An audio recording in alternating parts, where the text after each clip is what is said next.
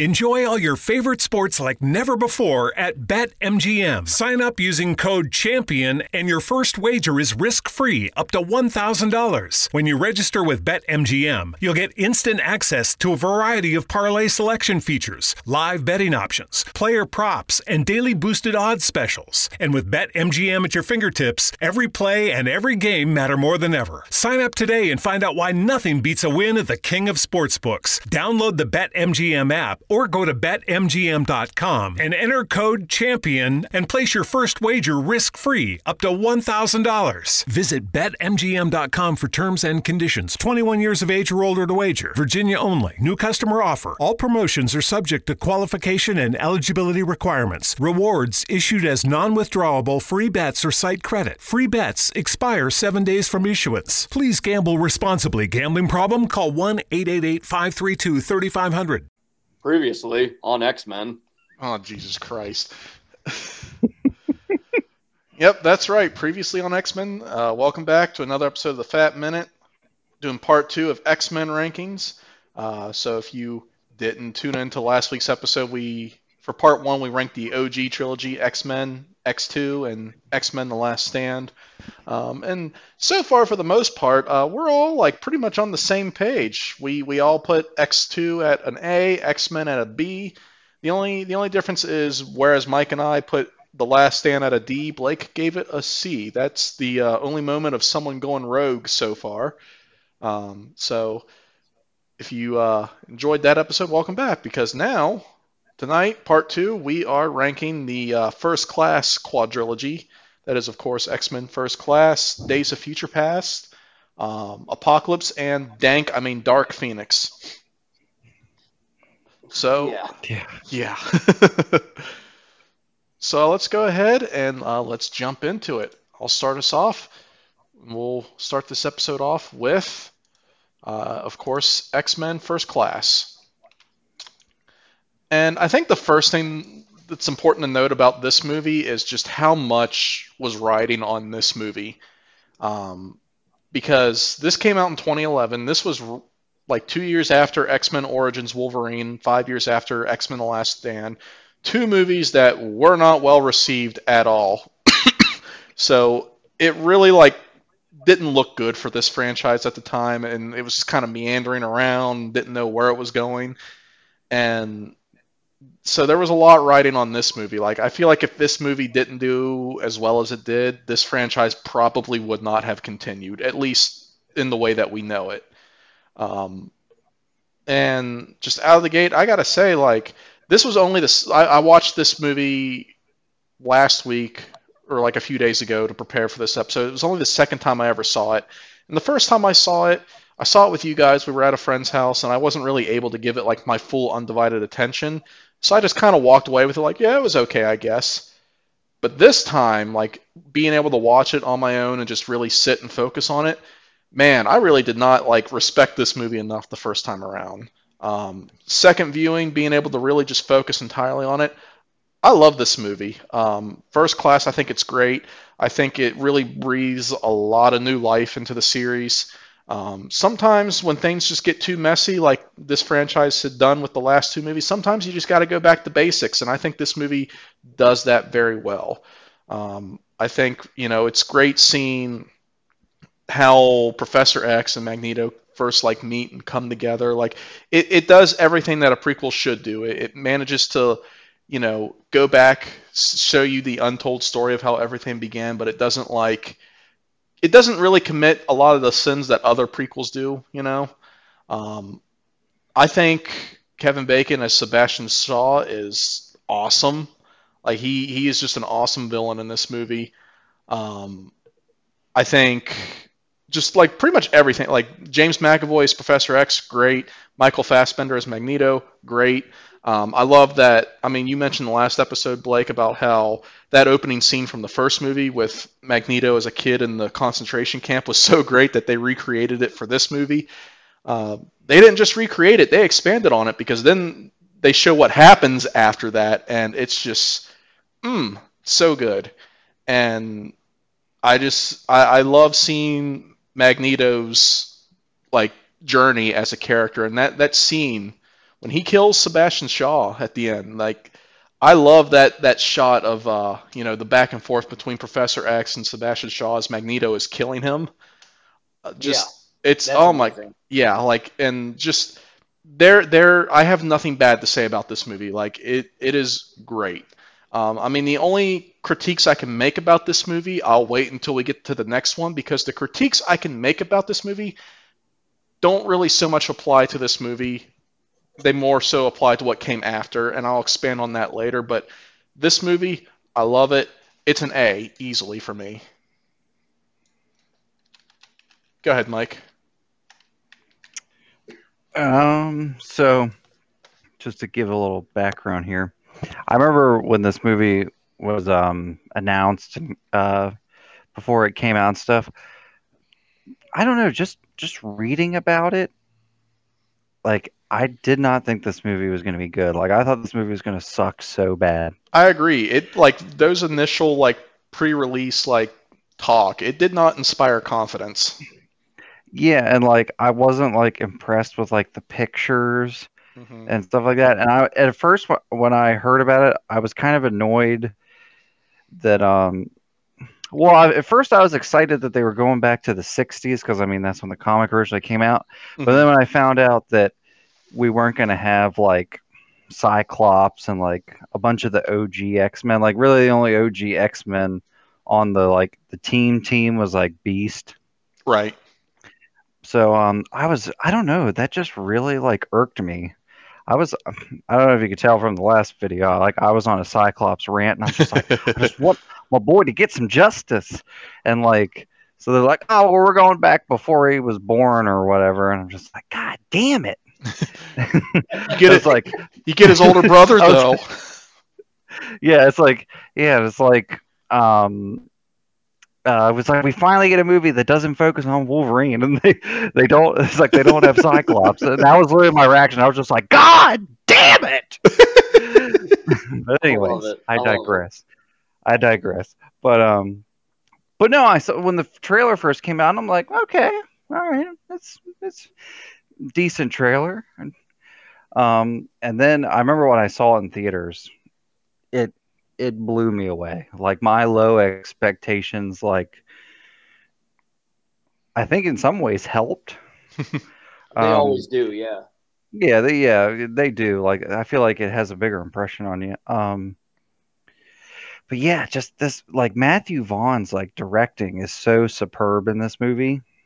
Um, I'm like in hindsight, I wish he would have continued with this series and wouldn't have left to do Yeah. Kingsman. Yeah. I really wish he was because I guess semi spoiler for my opinions on the other movies. They get worse as they go along, but I mean that in a nice way for the next two, not the last one. But I still like the next two, but like they get worse as they go along. But no, just yeah, James McAvoy he's great as Professor X. He has that kind of he's not the stereotypical Professor X where he's the British dude who's super serious and super smart and has the answer for everything. I he's a, like that he's they he, show that. he's a bit of a frat Go boy. ahead. Yeah, like they show like his younger side, like oh, Professor X used to party and stuff. Like Right. they show him like doing a beer bong and stuff, and I love Hmm. that. And he's like using scientific terms to try to like pick up chicks. Right. Yeah, I really like that kind of like humanizing side of Charles. And I gotta throw out too, like Kevin Bacon as Sebastian Shaw. Like I fucking love Kevin Bacon, Hmm. and usually he has played a villain before, but like I feel like a lot of people never talk about like his villain roles. And don't get me wrong, I love him as a hero. Like I fucking love Tremors and shit like that. But like he's so good at playing a villain. He was a villain in another movie. He was in a movie I really like called Sleepers. Hmm. And he's just you just want to like curb stomp him and then piss on him. Like he's just so good at being bad. And like that carries over into this movie. Like you were saying how the extended opening scene, like that scene where like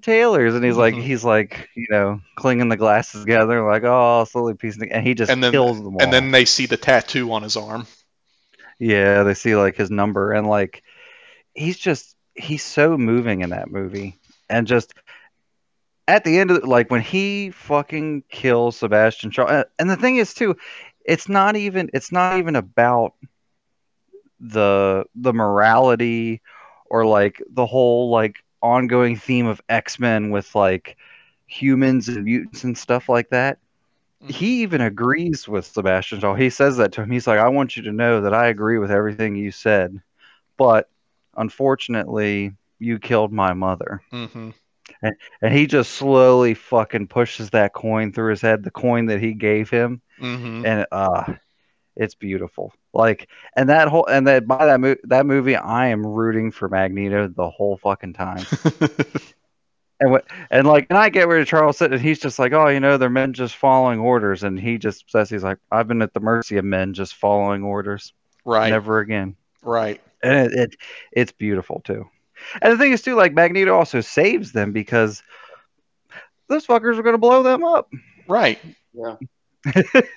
Yeah, the fucking Americans and Soviets. He was right. He's like Americans, Soviets. He's like they won't see the difference. Right.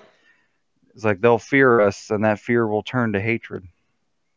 It's like he was right and Charles was wrong. Charles thought like if we stop the Cuban Missile Crisis, like they'll like us, and they didn't. Nope. And yeah, and just that's what makes Magneto so compelling is just that he's got a point. he's not. Well, the thing is, it's like in real life, like the people that we see as like dictators or tyrants or the real villains of real life. On their side of the story, they're a hero to people, like their followers and stuff like that. There's always another side of the story. There's always different circumstances, and you don't really get that, I feel like, in a lot of stories. And I also feel like you kind of get that with Ian McKellen's, but not enough. Right. He's very much still like the mustache twirling villain. Because we have just such that huge time jump from like World War II to like the present day in the old movies. But in this movie, you see like that he is a caring person. He is a passionate person. He does care about people. He does care about mutant kind. He's just trying to survive and make sure his people are safe. And yeah, it's just great. I think the whole cast is great. There's some characters I wish that would have returned, but no, this movie is an A+ to me. Like to this day, this is still the best X-Men movie. But yeah. All right, Blake, go ahead. Well, I don't want to keep you in suspense, so I'm going to get the rating out of the way. It's an A. This is the best X-Men movie. It completely blew the original trilogy away. Yeah, I mean, and I guess not to spoil or do a fast forward on how I feel about the rest of the movies, all but the very last one, but I'll take the First Class trilogy. And the reason why I say that is because, again, I'm excluding Dark Phoenix, but I'll take the First Class trilogy over the original trilogy any day. Like if you were to tell me, oh, hey, I want a marathon, 1, 2, or 3, or, First Class, Days of Future Past, and Apocalypse, I'm like, I'll do the First Class movies like any day, any week. Yeah. But yeah, so I mean, just to take it back is like, yeah, the very first pictures in like Entertainment Weekly or whatever, like they weren't good. No. And I don't know if it was just like the photographer, the lighting of the picture, like the angle. Like the first time we saw Michael Fassbender as Magneto, like in that yellow jumpsuit with his helmet on, It looked dookie. His helmet looked too big. Like it looked weird. Like it was a very weird angle. It almost looks like it's like photoshopped onto his face. Yeah, like there was just something wrong. But then like Entertainment Weekly the year later did a bad job with the first pictures of the Avengers. So like I think it's like, hey Marvel, if you want to announce or if you want to do your first promotional pictures, don't send them to Entertainment Weekly. Yeah. Well, I also think like too, like post production's a hell of a thing, and I don't think post production was done when those pictures came out. And what a lot of people don't realize is that's why a lot of Comic-Con trailers aren't released to the public, because they just look different in Hall H on that big screen. But then because a lot of them actually the visual effects aren't like 100% finished. So if you were to release them online, a lot of people would be like, ew, that could look a little bit better. And it's like, well, to be fair, the movie has 10 more months. Right. But anyway, so yeah, like it's just the pictures were kind of underwhelming. And then the first like trailer or two was okay. I was like, okay, all right, I can maybe work with this. But the very last trailer, the final trailer that like really went into it and like, them showing like the Russians have sent warheads to Cuba, and then it's doing JFK talking about the Cuban Missile Crisis, and it's like, this actually looks really cool. Yeah. And they're inserting the X-Men into American history. They're doing a Watchmen. but it's going to be PG-13, obviously. And I showed it to my family, and my family didn't give a shit about the X. Well, my parents didn't give a shit about the X-Men, and then my sister and brother-in-law liked the original trilogy, but they would have had no expectations for First Class. I showed them that final trailer that really goes into the Cuban Missile Crisis subplot, and they're like, "This actually looks really good." And yeah, and it does a good job at explaining, like, because in the original trilogy, it's like, oh yeah, Charles and Eric, they were friends, and it's like you don't really see any evidence of why they would have been friends, like through Patrick Stewart and Ian McKellen. But in this, it does a really good job at explaining why they were friends. Mm-hmm. Like, it has so many good moments, and a moment that I want to bring up is Charles helps Eric access his favorite memory of, like, him blowing out his birthday candles with his mom. They weren't birthday candles. It was Hanukkah. It was Hanukkah. Oh, my bad. I'm sorry. I didn't get to rewatch it, so I'm working on like 90% memory. But anyway, it was Hanukkah, which I guess that's more fitting. It makes more sense for the context of the story. But still, it was his favorite memory, and it's a very beautiful moment that, like, his best friend helped him remember that. Remember that he even still had that memory. Yeah. And it shows that, like, Magneto wasn't always an asshole, and like he was like he tried to be a nice guy, especially to mutants. He wasn't just like very self-centered. Like, he prefers, quote, the real Raven. And another great moment is he tries to genuinely, sincerely compliment Beast. Yeah, and Beast is an asshole to him. Yeah, and he's like, don't mock me. And Magneto's like, I wasn't. Like, I thought that was a very underrated moment. But yeah, I mean, when he gets his revenge, it is so satisfying because, of course, Charles is once again on his, like, no, we have to be the better man. And I'm like, a trigger for me in a movie is when the mom dies. Like, I don't like that shit. Like, it's effective. It works. Like, it's supposed to get you emotionally invested. But I'm just like, yo, Magneto, you better not fucking bitch out of this. He's like, oh man, fuck Charles. Yeah.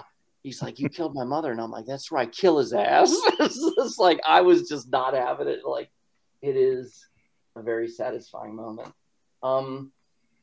As far as like the rest of the movie is great too. I mean, like, obviously my biggest compliments go to Michael Fassbender as Magneto. But yeah, and this is a good example of a comic book movie taking liberties. If you're going to change stuff, if you're going to do different stuff, make it work well, make it work in its own way, and make it interesting. Like them making Mystique Charles Xavier's foster sister. Like, obviously that would piss off, like, hardcore comic book fans of the classic issues, but it's like, movies are movies and books are books. And sometimes they just gotta try to do something new for the sake of a movie. And this is a good example of it working. So yeah, not to drag it on, I think it's the best X-Men movie. I think it's probably not just one of the best prequels ever, it's one of the few good prequels. Like, I think usually prequels don't really work that well. But I think it works here. Mainly because, like, at the time, we weren't 100% sure it was a prequel. It was kind of like... I'm going to get to that when we talk about the next movie. Yeah, which is kind of like... It's kind of like Casino Royale in a way. They were doing a Casino Royale where it was just like a revamp in its own right. But yeah, and it is a shame that Matthew Vaughn never returned, as opposed to just making like Kingsman spinoffs that I will probably never bother seeing because I don't give a shit. So yeah, no, that's why I leave it. It's an A. I do love that one scene when when Magneto and Charles capture Emma Frost, and like Charles looks into her mind to find out what Sebastian Shaw's plan is. It just shows him putting like those missiles on the map of the world and everything. Like it's absolutely fitting for the tone of this movie and the style of this movie, but goddamn, it looked like a Hanna-Barbera skit. Like, it was so goofy to me, and I'm not knocking any points off for it. It just looks so goofy to me. Like, if you remove it out of that context. I would say there are, but yes, I agree, and it does fit the 1960s. In a way, this movie is kind of like, what if Christopher Nolan made Austin Powers? What? What a summarization. Good Which night. is funny because Nolan is a huge Bond fan, Oh and yeah. the James Bond movies were like a big inspiration for the Dark Knight movies. I Yeah. can see it. Well, I mean, like when Magneto kills those guys, like he's totally got that classic Sean Connery. He's got that classic what? You broke up. Blake, Yeah, you broke up. He's got that classic what? Sean Connery drip. Why are you shouting? Because you can't hear me. Oh, your internet sucks. I'm sorry. You're the only one breaking up, buddy. Can you hear me now? Yes. All right. Good. All right, well, after that little outburst, we'll move on to the next movie, X-Men Days of Future Past. You brought it on yourself. Fuck you. Eat my butt. Oh, that didn't break up though. Nothing. Are we gonna breaks do the this? plot. You want to start? I'll start. Days of Future Past. So, I remember when this movie got announced, everybody blew the hell up for multiple reasons. Bryan Singer was coming back. It was connecting the OG cast to the First Class cast. And it was an adaptation of probably the most popular X-Men comic story. Me personally, I'm not too big on the Days of Future Past story. I think it's fine. I think a lot of people overestimate the scale of that story because it was only 2 issues. It was only 2 issues and it was just like done. And I mean, there's been stories that have gone back to that timeline here and there, but the original story was just 2 issues. And just me personally, it just kind of feels slightly derivative of a lot of other things. Like, oh wow, a dystopian future where all the characters you know and love are either dead or really bitter. Fucking dare to dream. But I get it. It's a popular story, and they're, an adaptation of it. It's popular. I get it.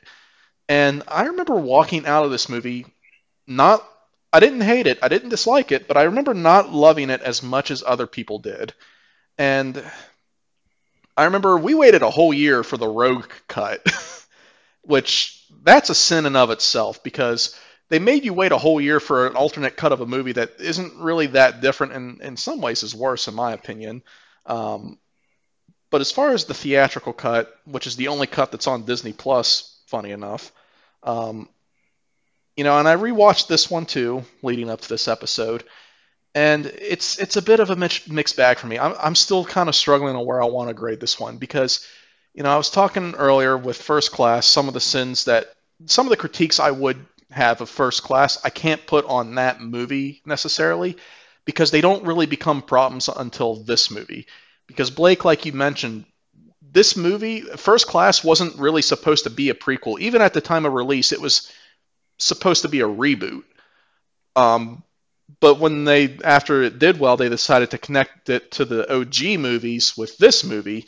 And the problem with that is, like, they tried to make First Class a reboot, but at the same time, they had stuff to connect it to the original trilogy. Like, they kept Mystique, her design exactly the same. They had the Hugh Jackman logo as Wolverine. They were like, oh, here's why Mystique joins Magneto. Like, there's a lot of stuff connecting it to the OG trilogy. It's like, is it supposed to be a reboot or is it a prequel? Make up your mind, guys.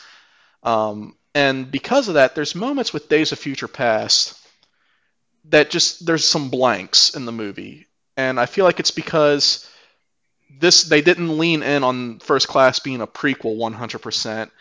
And also slightly because of laziness. Like, and a couple of them I would be willing to forgive if they were the only ones. Like, for example, Days of Future Past is set up with the post-credit scene of the Wolverine. And in the Wolverine, he loses his metal claws. So he only has the bone claws. But for some reason, he has metal claws again in Days of Future Past. And for some reason, Kitty Pryde has a power that she didn't have in the previous movies. Okay, like, I'd be willing to forgive those 2 things if those were the only things. But then there's, like, the biggest one is, like, somehow Professor X is alive and back in his, like, normal body. What? Just because. And, it might sound like nitpicking, but when like in the case of Professor X being back, when the entire foundation of the movie is basically built on that, and then with the other things, when there's just so many of them, it just starts to get kind of annoying, and it just starts to feel lazy. And Blake and I were discussing this movie over Facebook Messenger a couple days ago, and I noticed that, like, with this movie, it really makes you discuss the hypotheticals way more than stuff that happens in the actual movie. Like, the U.S. government is the most inconsistent villain I've ever seen in this movie, because That's real life too. I mean, you're not wrong, I guess, but but like in this movie, when Bolivar Trask is trying to pitch the Sentinel program to to Congress, and they're just like, no. They're just like, if mutants are here, like you say, they're existing peacefully. We don't even know if, like, the Cuban Missile Crisis thing was actually mutants or whatever. It's like, you were fucking willing to blow up a whole beach because you thought it was mutants. Like, what's this whatever attitude? And then they're also talking about, like, if they're here, they're existing peacefully, but they have Magneto locked up because he is accused of killing JFK. Now, later, Magneto says, I wasn't trying to kill him, I was trying to save him because he was one of our own. Assuming that's true, it's just like, there's still a problem with the government. Like, do you guys want to, like, are you guys afraid of mutants or not? Like, do you want to rid the world of them or not? Because, like, because then it raises the question of, was the government in on the assassination, and then they tried to, like, blame it on Magneto? It's like, well, if that's the case, why didn't they hold Magneto up as, like, a patsy and be like, see, we told you mutants are dangerous? Like, I don't want the government to win in this movie, not just because they're the villains, but because I don't feel like they want it enough to deserve a victory. And it's just kind of annoying. And that being said, though, there are a lot of good things in this movie. There's even a lot of beautiful moments in this movie. And there's just, like, I think it was cool that they managed to connect the young cast to the OG cast. And I think I do like Peter Dinklage as Bolivar Trask, and I love how they made Bolivar Trask, like, they added enough nuance to him to keep him from being a copy of William Stryker from X2. Because with William Stryker, like, he just flat out hates mutants, but Bolivar Trask is like, I don't hate them. If anything, I admire them, but I also don't want my people to go extinct. So it's enough of a nuance to make him a very separate entity. And I love Mystique's story in this movie about how she's broken off from Magneto and she's doing her own thing. And when that scene when she, breaks into Trask's files and sees, like, he killed and did autopsies on the crew that Magneto and her left with in First Class, and she just, like, freaks out. That's a great scene. Like I said, there are a lot of great moments in this movie, but there's just a lot of moments that are just kind of like, one, there's a lot of blanks to the point that it makes you feel like, are you leaving things open to interpretation, or are you expecting me as the viewer to basically write the movie for you? And probably the thing that really drags this movie down the most is the final conflict on the White House lawn, because there isn't really a conflict, or at least not much of one. I mean, Wolverine gets yeeted out of the area, like, unceremoniously. And then, Beast gets trapped in a car for like 5 minutes, and then Professor X gets trapped under some rubble, and then Raven shoots Magneto, and that's it. Now, I mean, again, speaking of beautiful moments in this movie, I love that moment when Charles is just like, when he's talking to Raven and trying to convince her to not shoot Trask and, send them down this path towards this dark future. He's like, I've spent my whole life trying to control you, and look where it's gotten us, so I'm leaving it in your hands because I trust you. That's a great moment. But just that whole fun. And also, I mean, I didn't notice this until you brought it up, Blake, about how the final conflict in this movie is pretty much a copy-paste of the final moment in First Class. Yeah. So, you deserve full credit for bringing that up, because I totally didn't notice it until you did. This movie, it's still difficult for me to grade it. It's somewhere between a B and a C for me.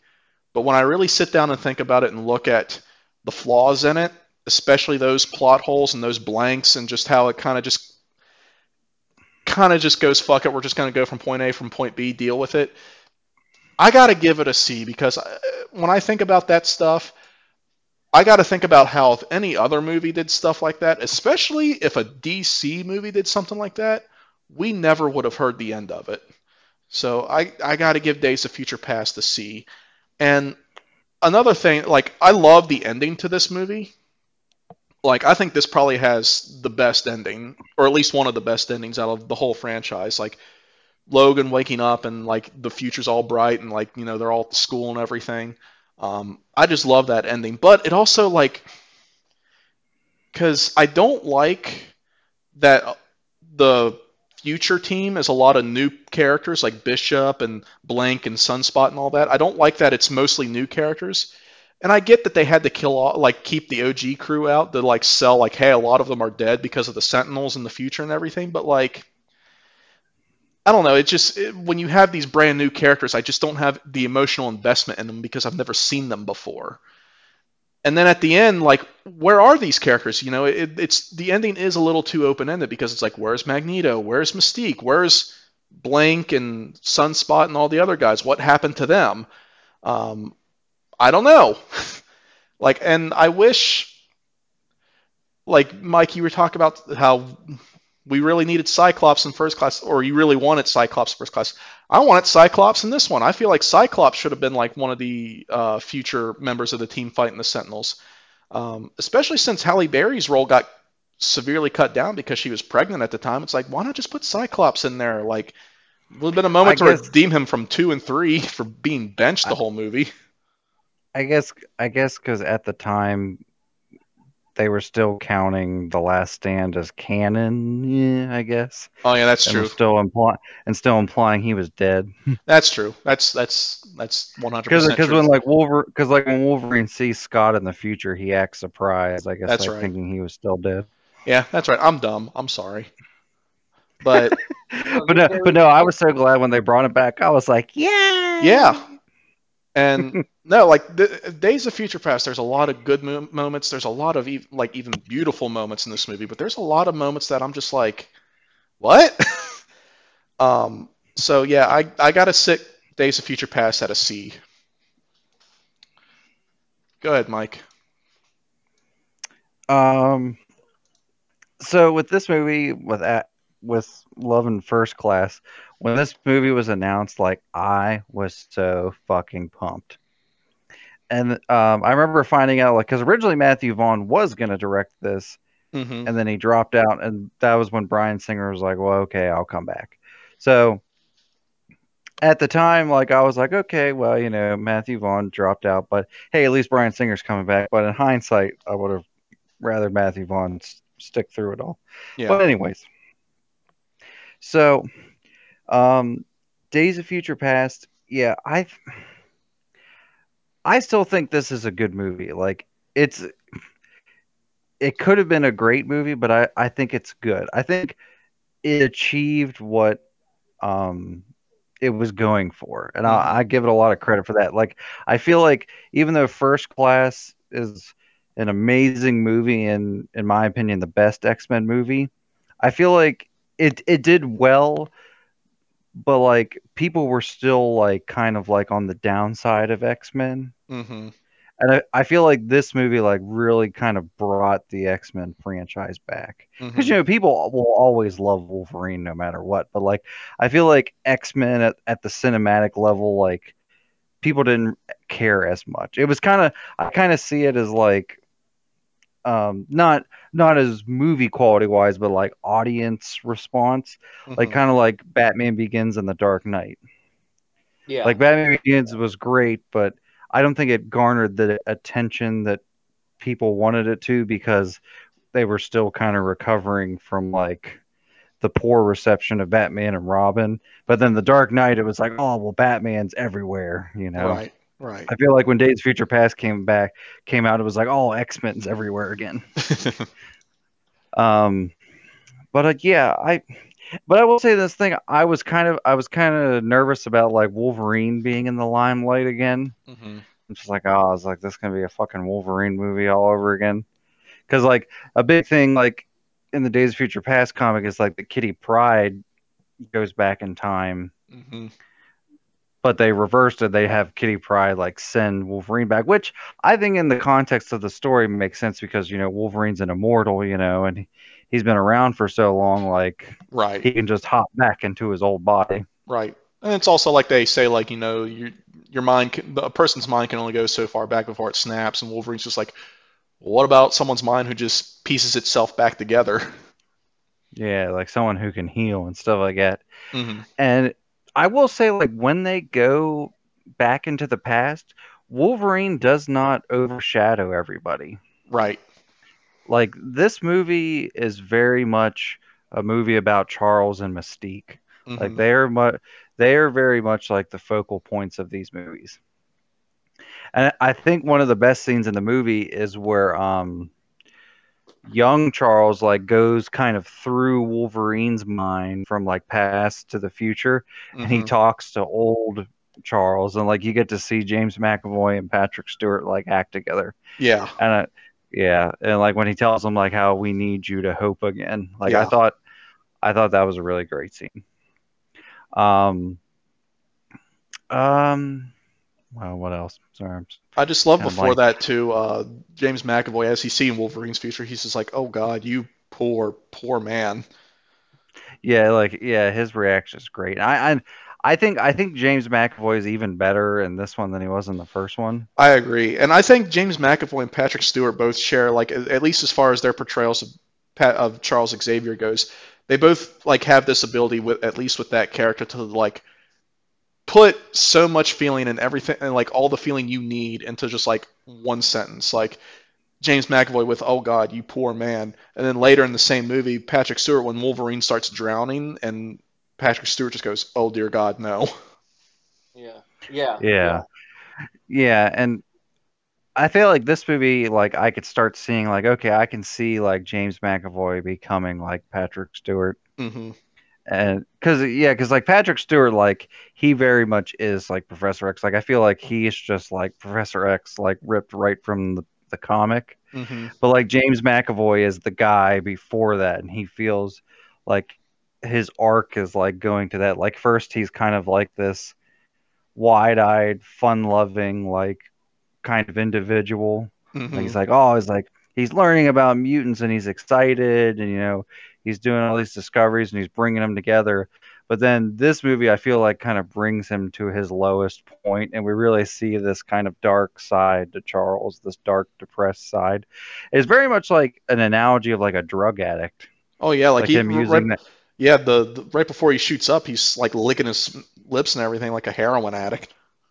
Yeah, like he's like addicted to walking, but like it also takes his powers away. And it's kind of Mm-hmm. like a mutant's powers is also sort of kind of like their identity, like kind of like when a drug addict kind of like loses their life to addiction and stuff like that. Mm-hmm. I thought that was actually done really well because I remember seeing stills for this movie with like Charles walking. I'm like, why the fuck is he walking? Right. I was like, I thought maybe like with the time travel they like changed it and like he didn't get shot. It's like, oh, well, maybe he gets paralyzed later. I'm like, what the fuck's going on? Yeah, and also like in the stills, like Beast was normal again. Yeah. Because I was like, oh, this is a time travel movie. Maybe like the timeline got skewed and like Beast is still human looking and like Charles is still walking. But now they answer that with the whole serum thing. But yeah, one that like is the the uh the praise I gave for Magneto. I feel like and it gets worse as it goes on, but like I feel like with Magneto in this movie, they started off strong, but Mm-hmm. then it kind of falters. Like in the Because first class quadrilogy, Michael Fassbender as Magneto is kind of like Angry Beavers, where he's like, Baron once was bad, then good, now bad again, Beaver. yeah, and like the thing is, I think this movie should have taken advantage more of the time travel thing Mm-hmm. and like kind of changed it up a little more because it's like, all right, well, we've seen bad Magneto. Mm-hmm. this this movie, like the old movie was in the 60s. Now this is in the 70s. We've already established that Magneto has been a bad guy, and then he was arrested and he's put in that hidden prison, like underneath, like uh, was it underneath the Pentagon? Yeah. Yes. Yeah. Yeah, yeah, underneath the Pentagon. And I think when they broke him out, and speaking of that, like Evan Peters, like as Quicksilver was fucking amazing. Yeah.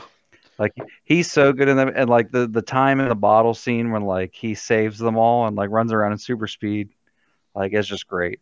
And I remember seeing pictures of like Evan Peters with like his silver hair and like his silver jacket and his goggles. I'm like, it's like God, that looks like shit. But yet again, it was like just the pictures, you know. It's Right. like, but yeah, like he's so good in a movie. Like he's one of like he's one of the like most memorable characters of these movies, and like it's like who gave a fuck about Quicksilver before Nobody. this? Nobody. It's like he was like the discount because in the comics he's just kind of like a discount bad guy Flash, and Hmm. these movies he's never even a villain. Like they just make him an X-Men, and like he's like the comic relief, and he's so fucking funny. And like Evan Yeah. Peters is a great actor. He's another good example of they made a change and it worked. Yeah. Yeah. And I mean, like, Quicksilver has been good, but, like, normally he starts off as, like, a Brotherhood member, and then, like, he joins the Avengers, which is basically what they did in the MCU movie, but the MCU Quicksilver is very much inferior to this one. I will say it is And the funny like thing is, it that is also one's a more bit of comic book accurate. I will say it is a bit of another plot hole though, with Wolverine being like, I know a guy. He'd be a kid about now. It's like, when did you ever meet him? When did this happen? Nightcrawler. Yeah. Quicksilver. Yeah. I forgot all Yeah. about that. Oh my god. Yeah, for the viewers at home that don't know, when we saw this movie in theaters and Wolverine says that scene, and I understand why Brad said this. Like Right. he's like, "Oh, I know a guy. He can get anywhere." So you think like, "Oh, you know, he knows a guy that teleports, whatever." And literally, just out loud in the movie theater, our friend Brad just goes, "Nightcrawler," and then it just cuts to Peter Maximov's house. He's just like. I forgot that all noise about of that. confusion. It's great. We love you, Brad. Anyways, but no, like when Magneto busts out, they have that great scene on the airplane Hmm. where Magneto's, like he says, like how he was trying to save JFK because he was a mutant, and he says that how like his crew from like first class, kind of like the first like Brotherhood, they were all like killed and experimented on by the government, except for Mystique. And he like has that great scene. He's like, "Where were you, Charles?" And he's like, "We were supposed to protect them," and it's great. And you think like they're gonna come together and like work together to stop this. Nope. But then when Magneto finds out that Mystique is the key to all of it, he just turns into Baron McBad guy. And like, I just feel like this Magneto, like, especially with his development with Mystique and how close he had gotten to her, I don't think he would have just like at the drop of a hat would have tried to kill her. Right. Maybe the Ian McKellen Magneto, but not this one. And I feel like maybe saving like a flip back to being a bad guy would have been better reserved at the end of the movie. I Hmm. think he should have stuck with them until like the big like thing with the Sentinels. Hmm. Like I think they should have fought the Sentinels at the end of the movie with Magneto, and maybe he turns again. Right. And like you said with like this finale, like it's not as good as the finale of First Class. It's all right. Yeah. I do really like the 70s Sentinels, like how they look. They're really cool looking. Which I will But say that's another thing I forgot to mention. This movie is the best depiction of the Sentinels ever, yeah, and even especially the the future future Sentinels, ones. like the future ones, like would I imagine they would look like that? No, but like what they do with them is really interesting because Yeah. they can like adapt and like copy like powers and stuff like that. Hmm.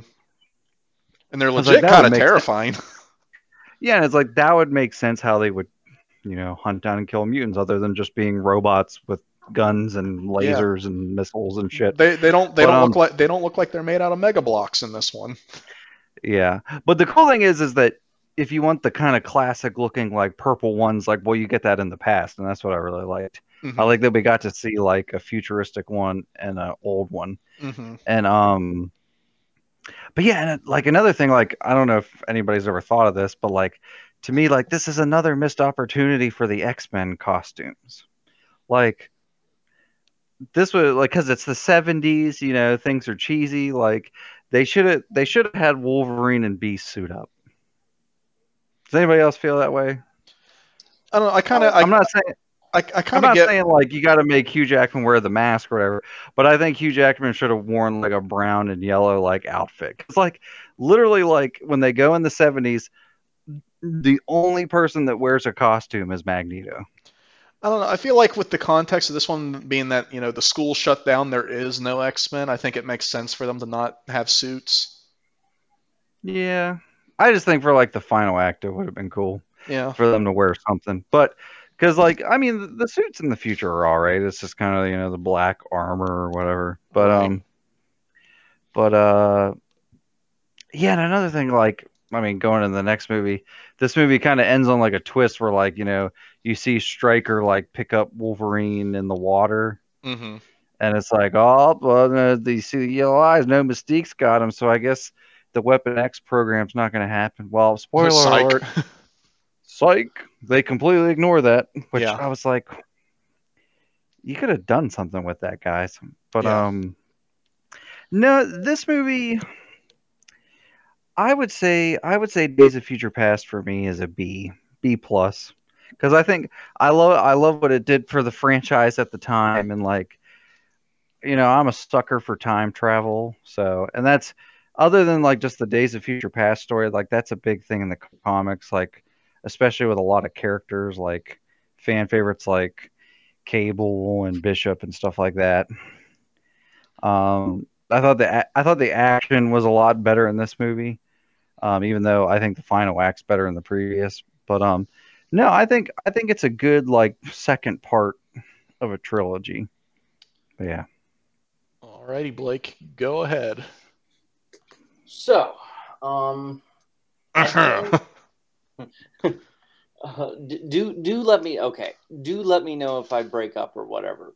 Okay. Because that's important. But I think mainly what we have here is we have a good movie with a lot of great parts, and then a lot of parts that just could have been better and should have been better. Mm-hmm. So I think that's what we have going on here. But I mean, I remember when this was first announced, and and again, like I said in the last episode, at the time, Right. what I thought of him back then. We didn't know, okay? Yeah. We just knew him as a guy who made good decisions on previous films. But yeah, like when they announced that he was coming back, it's like, oh hell yeah, like that was cool. And I remember, and I'm surprised you didn't bring it up, Michael. I remember when the very first trailer for this dropped, and it was Oh using yeah. the Thin Red Line music by Hans Zimmer, and Michael and I probably watched that trailer 40 or 50 times that weekend. That was a 'Cause good we just, trailer. Oh, I watched it more than that. I watched it like 2 days in a row, like nonstop. yeah, like that was an awesome trailer. And we were so excited for that. We're like, hell yeah, man. Like, again, sorry, but like, we're like, Bryan Singer is back, baby. fucking comments that didn't age very well. Yeah. But it was like, no, like this is awesome. Like it looks like just a great movie. It looked like they were doing well, enough with the review of the trailer. No, so I think they kind of did like you said, Donnie. They had some moments where it's like, oh, it's a loose prequel, and then they had other moments where it's like it's a revamp, maybe not a full on reboot, but a revamp. Mm-hmm. And I think they were at the time they were just trying to keep their options open. But no, I mean, I think they did do a pretty fair job at combining both generations together. And you know what? Like all the nitpicks you said, Donnie, like I don't think you're necessarily wrong for them. Like, the stuff that you bring up, I'm like, yeah, yeah. So for me, like there's every segment of this movie, I can pick out some stuff that I really liked, and I can pick out some stuff that I would have wanted to like more. And I guess I just choose to side with what I did like and just take it for, well, this is what I got, so be it. And it did. The main complaint I do have is what you credited me for, and I thank you for that. Is like this final conflict is really is like a copy paste. Like just instead of a Cuban beach, it's the White House lawn. Instead of Magneto having a bunch of missiles in place, he has a bunch of pistols in place. You have Charles Xavier that's like, I can't walk, and then you have Mystique. You have Mystique that's like, oh, I don't know what to do, and then you have Magneto that's like, this is how they want us to act. Like it's the same fucking ending. And it just has less action. Yeah, and I feel like this movie doesn't get enough smoke for that. Like a lot of people let that shit slide, and I'm like, Bryan Singer, like you couldn't have made up your own ending. Like I also feel like going on to that point where you said, Blake, about how people didn't notice. I feel like kind of the same comparison where I said like Batman Begins and The Dark Knight. There was a bunch of people that went and saw The Dark Knight without seeing Batman Begins, and I feel like the same thing happened. I feel like there was probably a ton of people that went and saw this and didn't see First Class. Maybe. I guess statistically that is mathematically probable because this movie made much more money than First Class. Mm-hmm. So, I guess the math the numbers add up there. But as far as so that's my biggest nitpick. That's my biggest gripe. And again, like I'm not going to try to discredit anything Donnie said. And as far as like Professor X coming back, all I can tell you about that, Donnie, is the movie said fuck it, and at that point I didn't give a shit. Like it didn't just say fuck it; it almost said fuck you. And I said, you know what? Fuck me too. At this point, I was just glad to have everybody back, and to do a fast forward, the fixed future, where they do a quicker fucker upper, and, and Cyclops is alive and Jean is alive. Like that is very therapeutic. That is 20th Century Fox trying to give us a good old hug for surviving. We're sorry. We're sorry. They gave us a hug, and they may have squeezed one of our cheeks a little bit, but but anyway, as far as like the final conflict, what I did like about it is, and I'm going to credit this to you, Donnie. It's like these movies do a really good job at making you understand Magneto, and they don't do a very good job at making you side with Charles. Right. Because Charles is like, no, we have to be the better people. We need to bend over backwards for them. And we need to bend over backwards for them. And I'm like, oh, you know what? Charles is just trying to be the optimist. And Charles is like being like, this is how they want us to act. And Magneto's like, no, they push us into acting this way. And then they dare to act like it's our fault. And I go, hey, you know what, Charles, maybe it's time you shut the fuck up. It's just, oh, Charles, shut up. Yeah, it's this back and forth. It's this back and forth of, oh, you know what, Charles, I admire your optimism. And then it's like, Charles, quit being such a bitch.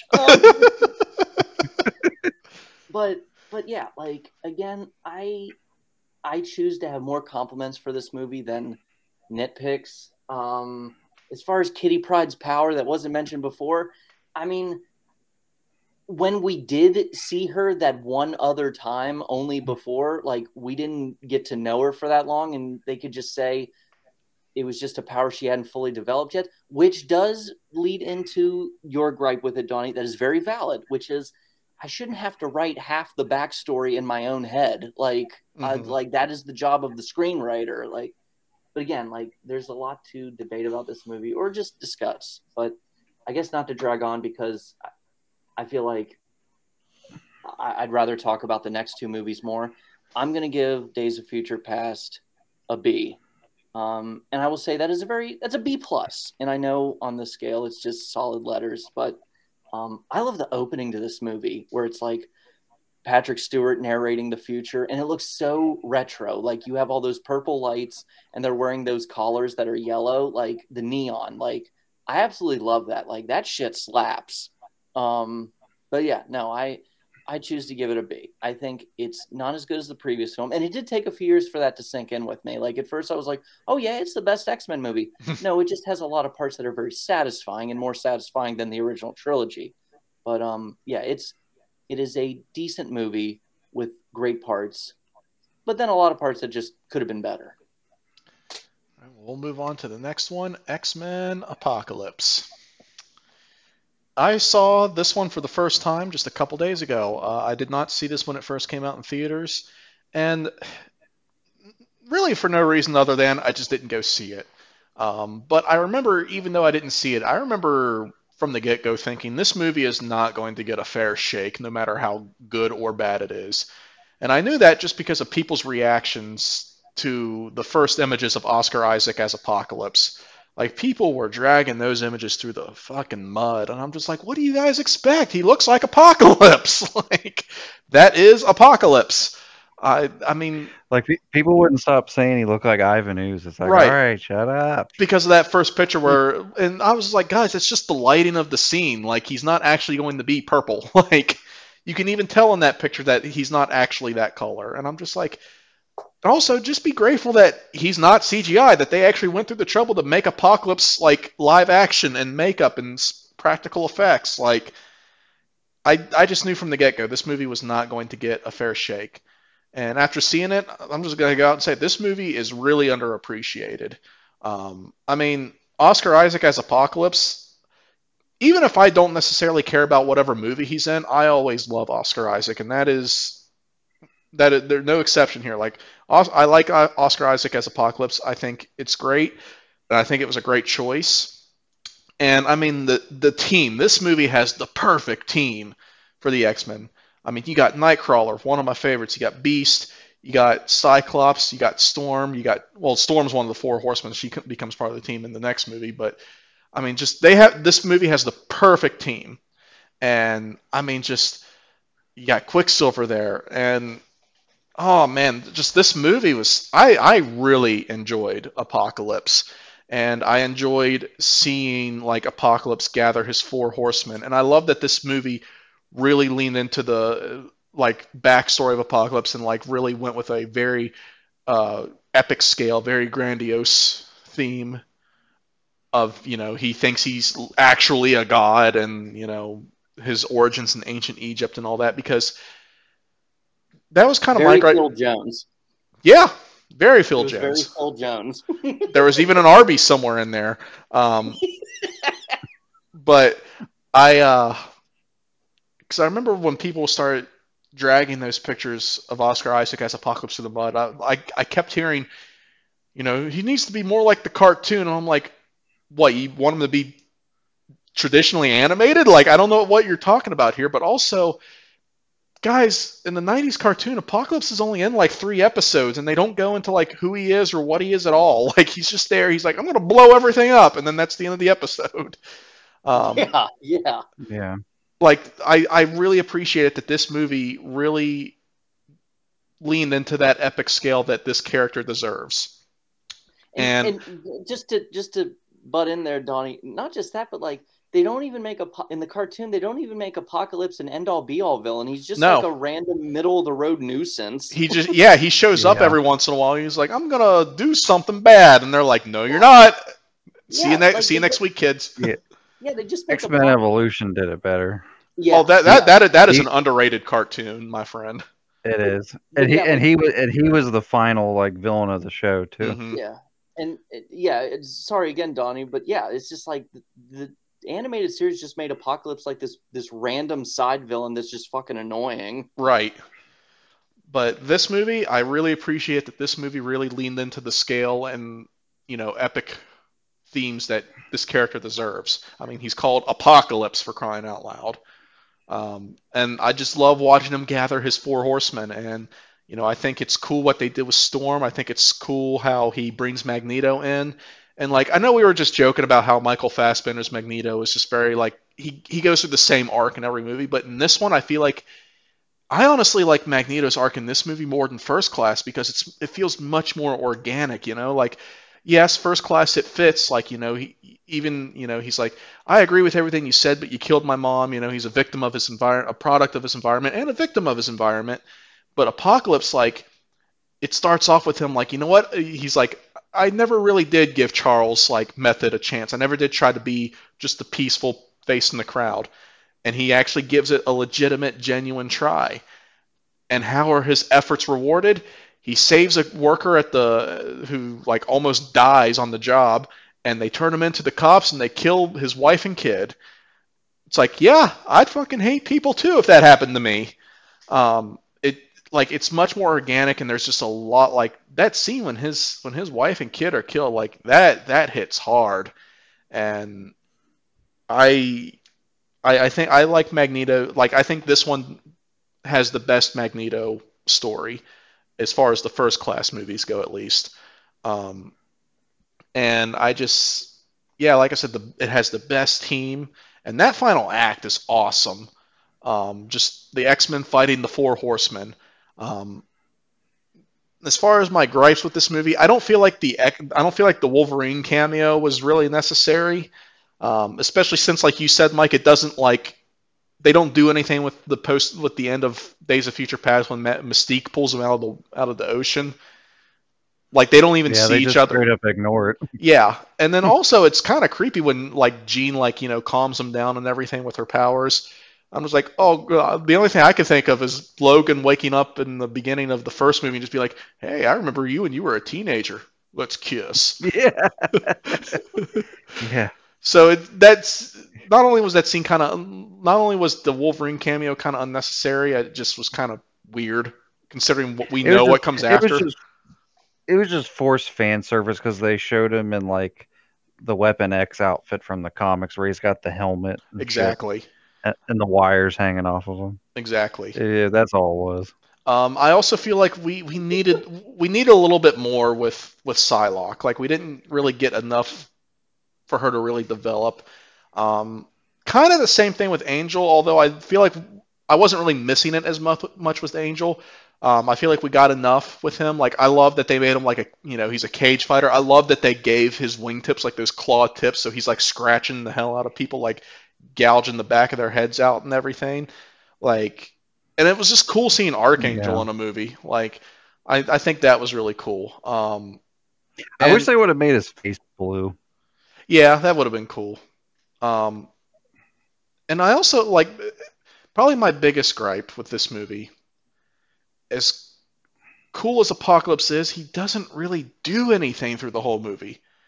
And it's a shame because, like, it's really a movie of him almost doing stuff, and he's cool, like, he's got some cool moments, like that scene when he's like firing all the world's nukes straight into space, and he has that line where you can fire from the Tower of Babel and still never hit God.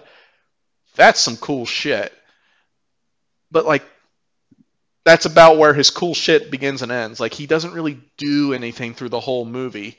And if the movie isn't blue balling you somewhere with him, it's blue balling you with something else. Like, that scene when Professor X, invades Apocalypse's mind, and he's like, you want to see what I see? You're in my house now. And he just starts beating the shit out of him. Like, yeah, whoop his ass, Charles. And just for 3 seconds later for Apocalypse to wipe the goddamn floor with him. It just really fucking let the air out of my balloons, man.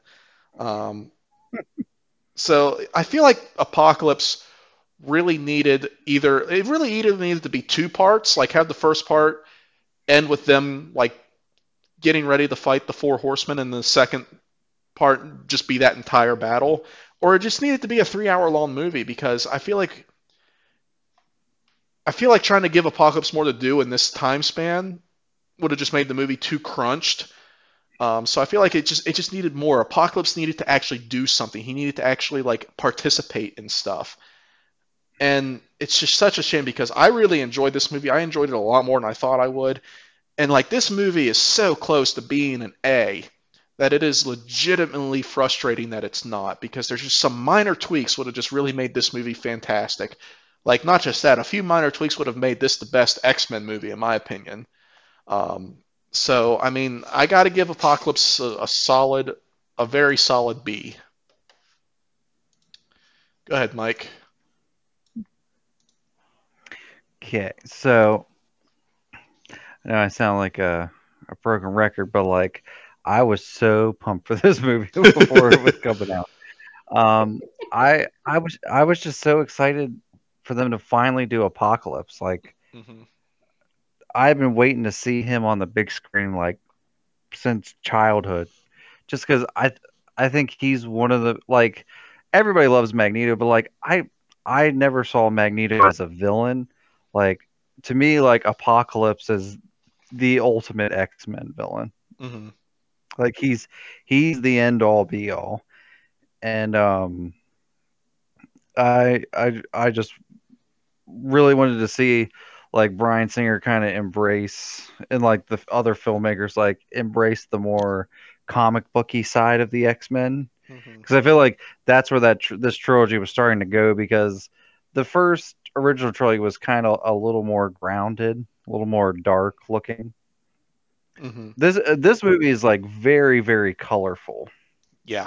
Like with Apocalypse, there's very strong like blues and like the the four horsemen. You have like Psylocke's like purple costume from the comics, Yeah. and like Archangel with like his like silver metal wings and all that shit, and just like this one, like the natural progression of each decade, like First Class was the 60s, Days of Future Past is the 70s, and Apocalypse is the 80s, and like the 80s was like a big time in the comics for X-Men. And this movie like just like oozes the 80s, and I love that. Hmm. Just like even seeing like the street clothes of like the X-Men and stuff like that, like Cyclops and Jean and all them, like when they're going to the movies and they're hanging out with Jubilee and stuff like that. I love all that stuff. I think don't they go see Return of the Jedi? Yeah, they Yes. do. It's Yes, yeah, Brian Singer uses Return of the Jedi to dunk on the Last Stand, and it's kind of beautiful. yeah, because he's like making fun of like he says how third parters are never the best, I which will is funny say, because Apocalypse was the third movie. it's kind of lame that like Jubilee gets to hang out with the mall crew, but she doesn't join them for the final battle. Yeah. Yeah, like, and that's a kind of recurring thing. They kept having like cameos of Jubilee in like a Yeah. bunch of the movies, but then she never does anything. Like Yeah. this is the one where she does the most, but like Yeah, she after goes to the the mall. mansion, yeah, after the mansion blows up, she does nothing. Yeah. Wait, when else is she in it? The first one. She's in the She's first in the movie? she's in the first two original X-Men movies. Yeah. She's Really? like yeah, she's a student like in the background. Yeah, it's like you blink and you miss it, but she's there. Oh, Yeah. I had no idea she. Oh, okay. I had no idea. Yeah, they kept having like glorified cameos with her, but like they just kept not doing anything with her. But anyways, um, like you said, like with the scenes with Magneto, Donnie, those are great scenes. Hmm. But like I said, I I feel like those scenes are dampered down because of what they did to him in Days of Future Past. I think would have made those scenes more perfect is if, like I said, like once they, saved him from the prison and like told him what was going to happen in the future, like, hey, if we keep acting like this and let them do this, like all this bad shit's going to happen. I think if Magneto had changed his ways and turned like completely good, and then this happened, it would have been even more of a gut punch. Yeah. Yeah, I feel I agree. like I agree. not have him like put on the Magneto suit and control like the Sentinels and be a bad guy and attack like Washington Yeah. D.C. Like no, like if he was just a straight up good guy like one of the X-Men, which is also a thing in like Age of Apocalypse, um, and like then he settles down and has a family, and then that happens to him, like then it would have been like the ultimate gut punch. Because still, like Michael Fassbender's killing it. Like when he's holding like his dead daughter, and Hmm. he's like, "Is this what you want from me? Is this all I'm good for?" Or however he says it, like that was great. Yeah. And how Apocalypse plays on that, like yeah, that was really good. And like how he brings him back to the concentration camp and like enhances his powers. Yeah. But yeah, and like speaking of, like I said with Evan Peters, I actually think his scene where he saves everybody at the mansion trumps the previous scene. I mean, it's basically just the same scene, but I think they made it even better in this one. Like I thought Yeah. that this one was so funny, like him running around with like the food, and he's like has the dog and stuff like that. Yeah. And he's so funny in this movie. Like I love when William Stryker like has them in prison, and Mm-hmm. he says something to him, Oh, he says, and then where is Charles? Where is Magneto? And Mystique's yeah, like, we don't know. And he goes, we don't know, bro. I love that. He's like, you don't know, bro. And he's great in this movie. Like I like he's when he probably wakes up in the cell and he sees Beast is all blue and frail. He's like, "Oh, what'd you do to us? Is that gonna happen to us?" yeah, it's not gonna happen to us. He's Yeah, like, like he's like, he's definitely the standout of this movie. Magneto, he's my father. What? He and my mom, they did it? Yeah, but the funny thing is, even though they keep making jokes and like hints of that, they still don't really like address that. Oh, don't worry, we'll talk about that. Yeah. But yeah, no, and like I was saying earlier, they finally get to Cyclops, and what's that actor's name? Ty Sheridan. Yeah. Ty Sheridan. I actually thought he was a decent Cyclops. Mm-hmm. Could have had a little more to do, but like the groundwork was there, and I liked Sophie Turner as Jean Grey. She was from Game of Thrones. Like Mm-hmm. I thought these were like really good setups for like a young Cyclops and Jean Grey. Mm-hmm. And also like Storm, because the I thought it was kind of cool that they introduced Storm as like a villain with the Four Horsemen. Yeah, I really like that they took Um, liberties with like who the four horsemen were in this movie. yeah, and I was totally fine with that because the Four Horsemen in the comics are just random mutants that are just being introduced when they become the Horsemen, except for like Angel. Right. Angel's really the Angel's really the only like well-known Horseman. Right. But like, yeah, I like how they kind of like took liberties and like they made like Magneto, Storm, and Cyclops the other three. And yeah, I will say like, yeah, Angel and Psylocke are kind of just there. They're just kind of just henchmen, Mm-hmm. and I wish they had a little more to do. Um, I thought Olivia Munn was a really good choice for Psylocke, but they just didn't do enough with her. Right. Um, but yeah, and I will say, I was talking to these guys before we started. I love Oscar Isaac. I think he's an amazing actor. But I can't, like, looking back, I can't help but think that he might have been a little miscast. I don't think he carries, the gravitas of like this, this evil god like being. Like he just doesn't have that like boom. And it's not like a size thing, because I love that they went the practical way and did makeup, and like they didn't do like a CG character that was like the big as the Hulk or whatever. Mm-hmm. I don't care about that. I don't know. It's just his presence and his voice. Like he just doesn't do it for me. He's okay. Like he's not bad. It's not like, oh, not my apocalypse. Like, God, that sounds like an emo song from the 2000s. Not my apocalypse.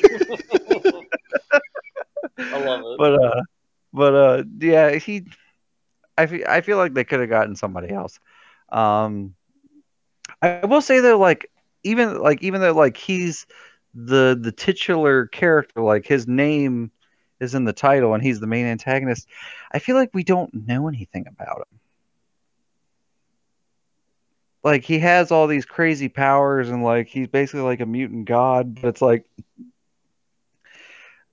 they show why he has those powers. I'll give him that. Like they had the thing at the beginning of the movie in like ancient Egypt, how like he's like old and frail, and then he hops to a new body, which was like the Oscar Isaac body, and they show like, oh well, he has like regeneration, and now he wants to hop into Charles's body because he's such a powerful telepath. And I kind of thought it was kind of weird that that's the reason why Charles Xavier's bald. I just thought like, well, he's an old guy and he lost his hair. But yeah, I just love that. Like, we gotta have a scene that shows how Charles Xavier went bald. So it's so important to his character that he's bald. And I know this. I thought it was Wallet. funny. Like they kept making like hair jokes. Like they make like the "Don't touch my hair" joke and Mm-hmm. First Class, and then they kind of like just his look in Days of Future Past is the exact opposite. It's like, oh, he's got long hair and a beard, and it's just like, okay, yeah, we get it. Charles Xavier goes bald. Like it's not that big of a deal. But it's almost like they make like Charles's like baldness like the equivalent to like Magneto's helmet. It's like Magneto's helmet has like significance, like it protects him from telepathy and stuff like that. Like it's like a plot device. Like being bald is just being bald. Yeah, well, without all that hair in the way, he's able to be an even more powerful telepath. Yeah, it's like his brain waves are stronger. But yeah, and I also like, even though I love the cinematography and the way that like ancient Egypt scene is shot.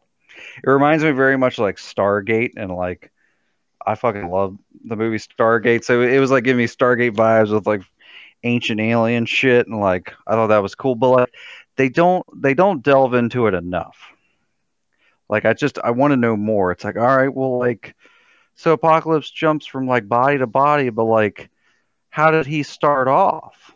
Like was he a mutant that just hops from body to body? Like was he like what's going on? Because like in the comics, the reason he has like the whole suit with the futuristic tubes and shit is because he finds like he's like a mutant in ancient Egypt that finds like celestial technology. I know you can't use the celestials because like MCU and all that stuff, but like they could have expanded on it more with like aliens and stuff like that.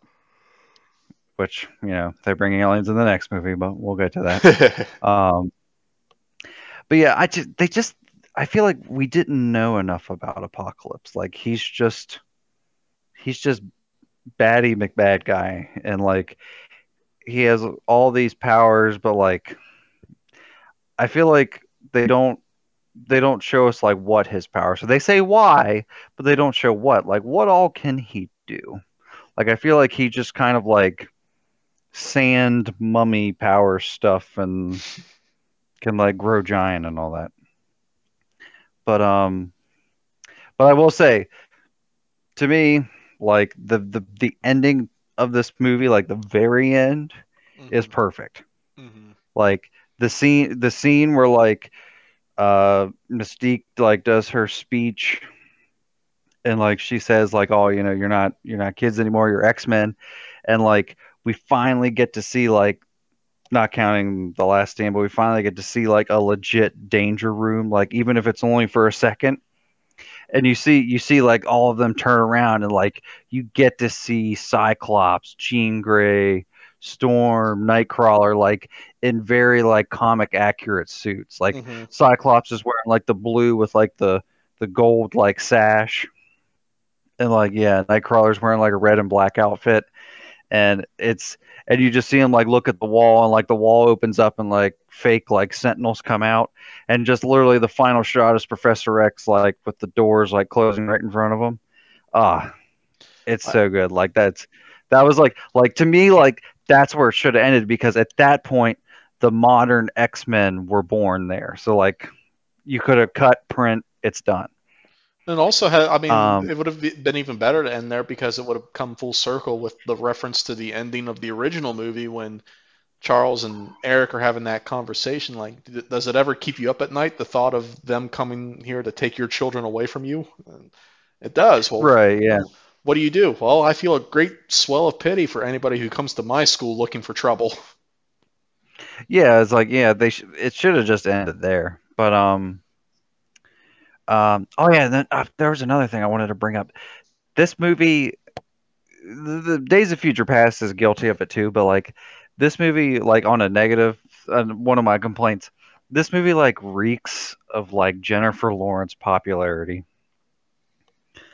Like you can tell, like, I mean, she has an important part in First Class, but you can tell like, this is when the Hunger Game movies were coming out. Like they were like really like throwing Jennifer Lawrence down your throat, and I really like Jennifer Lawrence. I think she's an amazing actress, but like they were really like pushing Mystique. Like they kept saying the thing like when they go to like the Fight Club where like Nightcrawler and Angel is, and they're like, oh, she's the what did they say? Like, The oh, she's hero. like the savior, the Yeah. hero or the savior. And it's just like, it's like, I don't fucking give a shit about Mystique, man.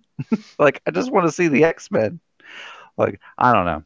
I like that they gave Mystique more to do, but it kind of got to the point where like they were giving her too much to do.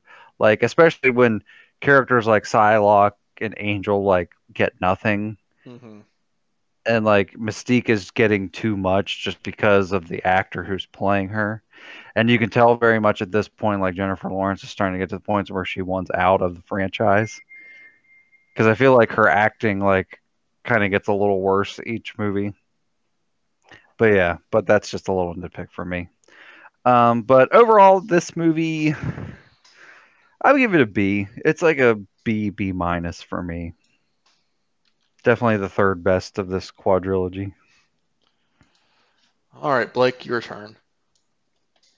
Yeah. I think this movie gets way too much flack. It's just it definitely has its flaws. It definitely has things that could have been better.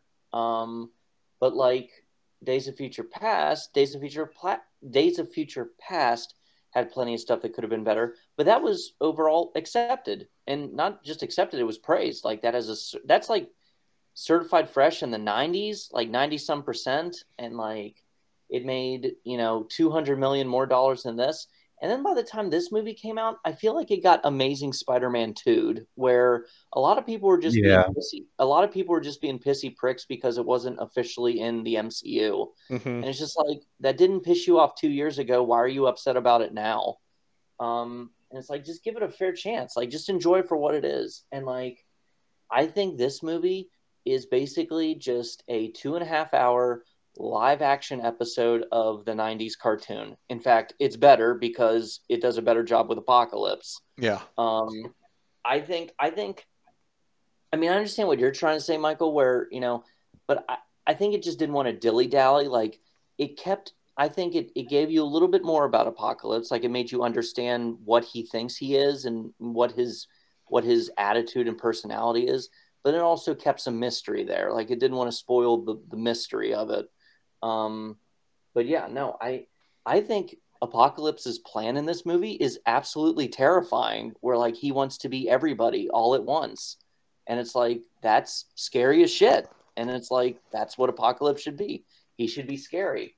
And I mean, I'm sure somewhere out there they could have gotten somebody that nailed the part a little bit better, but that's almost every role. Like, no matter what, like, this person could have played it well, or that person could have played it well. And I think who they landed on, I think he did a great job. I loved him.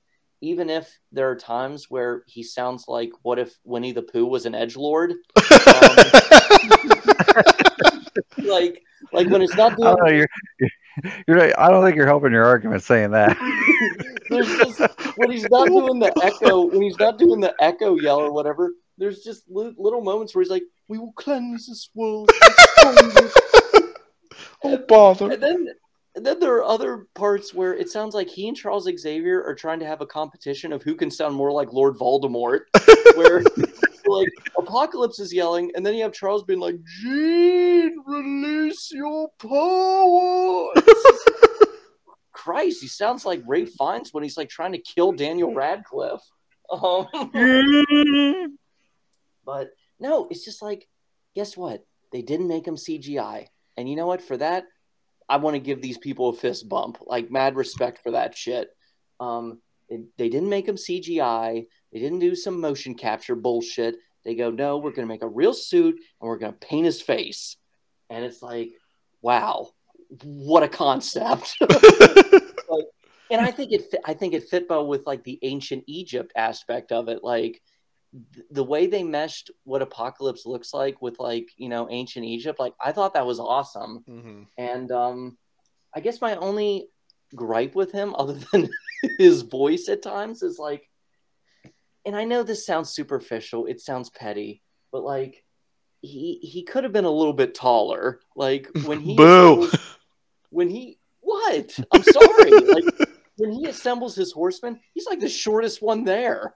And And, but I do like how Apocalypse himself is very superficial, where it's like, hold up, now that you're my horseman, before we do our plan, I need to make your outfits look fucking sick. He's making his like retro boy band or whatever, like his new wave hair metal. It's like, oh man, you guys are gonna look so dope in a few minutes. I mean, that's pretty much what he does in the comics when he makes Angel Archangel. Yeah, he's just like slowly having his hand go over Archangel. He's like, yeah, it's fucking tight. I love that. And but no, like I loved the Hugh Jackman cameo in First Class. But this is perhaps my favorite use of the F-bomb in a PG-13 movie, because it relieves all that tension and stuff, in which people can use that against it. But I just love that. Like Magneto is like about ready to kill those people. The portal opens up. He turns around. It's just silent. There's this pause. You don't know what he's going to say or what's going to happen. Then finally, Michael Fassbender just goes, "Who the fuck are you?" Like, that was a good one. I love that. But he says it in his accent, like, "Who the fuck are you?" It's great. It's great. Yeah, like it's pretty sad how in this one movie, Ty Sheeran got more to do with Cyclops than James Marsden. Yeah. And Yeah. I liked him. I thought he did a good job, and I like him as an actor. And I like Sophie Turner's Jean Grey. I especially love their little moment where he finally gets his glasses, which I think that was a nice touch on. It's like they're just Ray-Bans that are like modified with like the rose crystal or whatever. I don't know. Ruby Ruby quartz. Yes. But he goes over to Jean Grey to like kind of break the ice, and and just their little moments with each other, their little chemistry. I'm like, oh, they love each other. I love it. Kiss.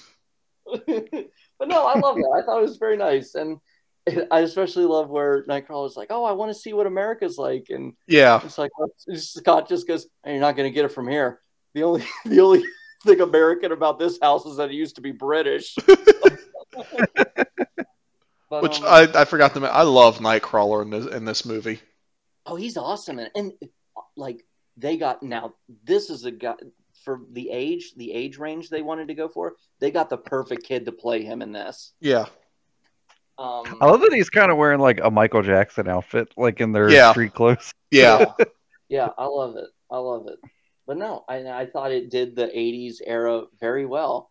But no, like, some good powerful scenes, like the stuff with Magneto, and it was good. The Wolverine cameo, I know a lot of people are very nostalgic for that Weapon X outfit. For me, it always kind of tickled me, because he's basically wearing that thing that Rick Moranis wore in the first Ghostbusters when they're doing tests on him. Yes, have some. Yeah, exactly. It's like, yes, have some. I just think Vince of that. The Keymaster Gozer. I just think of the guy on the chariot, like, what an asshole. You perish in flame. But no, like to your point, Donnie, where like this movie was never going to get a fair shake for whatever reason. Like even before they saw it, Yeah. it's just like they were complaining about what Psylocke looked like, and they go, "That looks like cosplay," and I'm like, "That's what Psylocke." Yeah. Psylocke's outfit, that is probably the most comic book accurate outfit I've ever seen in a superhero movie. Yeah. Now, granted, the original illustration itself is not that complex of an outfit. She's basically in a Victoria's Secret purple thing. Yeah. But like, yeah, she's just in like a purple one piece. Yeah, and it's like, oh yeah, Psylocke's outfit looks terrible. It's like, what the fuck do you people want from this movie? But when I saw her in that, I was like, behold, the easiest cosplay you can ever do at Comic-Con. Yeah. But I thought it worked. And I think above all else, more than anything else, this is the most fun X-Men movie. Where like First Class, was a good blend, and Days of Future Past went for more like philosophical, like, plot-driven stuff. But it has the final act in Days of Future Past is just not satisfying enough. The final act in this one, like Bryan Singer tried to deliver the goods, to his credit, or Simon Kinberg when he would step in. But we'll get into that in the next movie. But yeah, I just felt like this was the X-Men movie that was just trying to tell us, I just want you guys to have a good time. I just want you to have some fun. I think the way I look at it is, it's like the Indiana Jones adventures. Like, I acknowledge Raiders of the Lost Ark as the best one in the series, but The Last Crusade is my personal favorite. And with this, like, Apocalypse is kind of my personal favorite, just because, once again, not to beat a dead horse, not to beat the same drum, but it's just the one I have the most fun with. Like, it's good. It's I think each thing, and yeah, I prefer the Quicksilver segment in this movie over Days of Future Past when he shows up, like, because there's that tension of like Charles getting abducted, Havoc blowing up the X jet, and it's just like, holy shit, what's gonna happen? And then by the fourth or fifth second of that bee being frozen, I was just like, oh hell yeah! And he just walks into frame and is doing Sweet Dreams, and he's having the Twinkie, and he's like, huh? but no, it's just a damn fun movie. And when there's other movies where when I get done them, I'm like, why did people love that so much? But with this movie, I'm like, why did you all hate this so much? Like, was it really that bad? I just remember the early reviews calling it a franchise-ending disaster. And it's like, where was the disaster? Yeah. Like, again, I have some notes. There's some stuff that could have been tweaked. But again, like, I think what we got was pretty fun. And I'm going to try to wrap it up right here, Mike, to repeat you. The last scene of this movie is perfect. It is a chef's kiss. They should have just ended it there. Yeah. And I guess, not to do a fast forward, but like with the next movie, I'm like, why aren't you wearing the outfits you had in the last scene of Apocalypse? Like, what was the point of that? But yeah, no, I will give X-Men Apocalypse a B. Whether it's your favorite one, whether you think it's one of the better ones, I think it is the most underrated X-Men movie, and I give it a B. Solid B. Big old B. All right, well, let's move on to the last movie of the evening, X-Men Dark Phoenix. Oh, fuck. So this was the other X-Men movie I watched for the first time this week. And you know what? I went in hearing, all the trash reviews about it since it came out, and especially from you, Blake, because you watched it for the first time this last week, and hearing just not good things from you. And I went in just like, all right, how much of a train wreck is this going to be? And you know what? I got like a half hour in. I'm like, okay, I'm not hating the movie, but it's still early. And I'm getting an hour into the movie, and I'm like, yo, is this going to be another moment like Last Jedi where I end up liking this movie and people think I'm retarded? Because not only am I not hating this movie, I'm actually kind of enjoying it like an hour in. I'm like, I'm not seeing anything bad yet. I'm like, they're actually building up Jean as a character. The Dark Phoenix is actually taking center stage and doing things and is the focus, unlike Last Stand. I'm like, yo, so far this movie's hitting all the marks. Like, all right. And then the aliens started doing their thing. Whatever their thing was. And then, the final third of the movie happened. And all that goodwill got sucked right out of me. The final act of this movie really, truly feels like Simon Kinberg got confused and fucked his dad. Because, legitimately... There you go, Donnie. Even someone who's not in on it loves it. Like, legit, I would argue the first half, maybe even first 2/3 of this movie, is legitimately good. It's doing everything right. And then it just feels like with that final chunk, they just want to be like, all right, how can we fuck everything over in record time? And not just for this movie, for everything that came before it. Because the aliens, the dime store Groot looking motherfuckers, what are they? Who are they? What's their deal? We don't know. And they give you an idea of how bad this is, and it's not just me. Jessica Chastain didn't know her character's name until she saw the movie. What the fuck? And the final quote-unquote fight in this movie is the cinematic equivalent to a final boss fight in a video game being entirely quick time events. Like, she blows up a bunch of aliens, and then they have this cheesy fucking line, your emotions make you weak, flies the alien into space. Nuh-uh, they make me strong, and then they both blow up. Huh? Why did Gene, like, it also doesn't, why did Gene blow up? I don't understand what happened here. And it's just, it's so frustrating, like, how this movie went so south in record time. Because, like I said, like, beginning up until that final act, like, I'm like, okay, like, I had some, complaints. Like, first off, I don't like that Mystique and Charles are still fucking having the same argument over and over again in this movie. I'm like, you guys are 4 movies in, 30 years later. Like, I feel like having this same argument just really undermines all of your development as characters and as, like, your relationship amongst each other.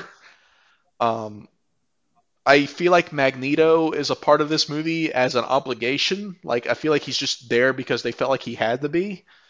I also just, on the one hand, I kind of like that there's, like, the idea of Charles always looking out for the greater good, but then, like, not realizing that can cause problems with, that can cause sacrifices on the end of individualism.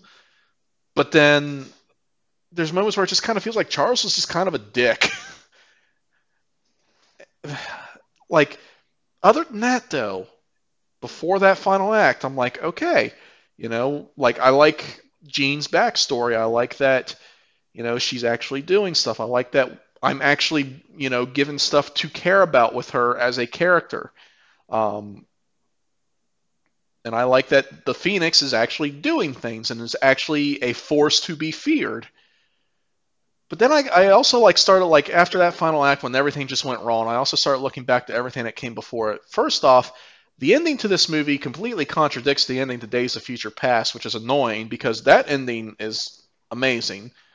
And then also, Apocalypse hints at the Phoenix. Like, Jean makes the Firebird when she fights Apocalypse. Did we need this whole shit with the solar flare and the weird-ass aliens chasing after it? Did we really need it? What was the point of it? And yeah, they just totally ignore how she created the Firebird in Apocalypse. But then there's the whole Phoenix Force in space. It's like all you got to do is just take 2 hours out of your time to watch the previous movie. Right. It's just that final act just really straight up murdered any bit of goodwill that I was getting from this movie beforehand. Sorry to butt in, but, like, it's double worse because Simon Kinberg co-wrote the screenplays for the other films too. Exactly. It's just, I don't know what went wrong with that final act. I don't know what happened. Maybe he did actually fuck his dad. I don't know. But I have may never know. I have never seen a movie do a complete 180 as fast as this one did. And, like, it legit gave me fucking whiplash.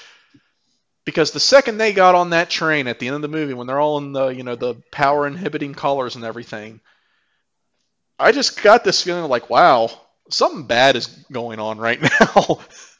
And I don't mean bad as in the situation they're in. I mean, like, I'm suddenly not having fun anymore. And just, why did we need the aliens? It commits the same mistake that the fucking Last Stand made. Which, again, Simon Kinberg was a part of that movie. He got the ultimate mulligan, and he fucked it up.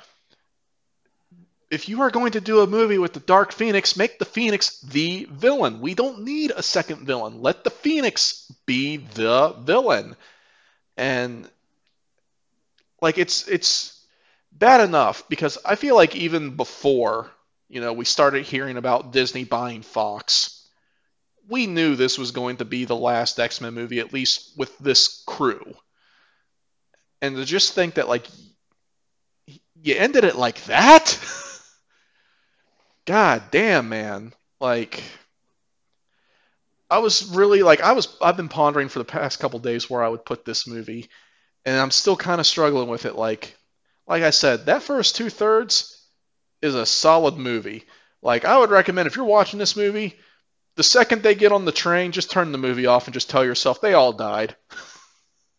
It's like it's less traumatic that way. Um,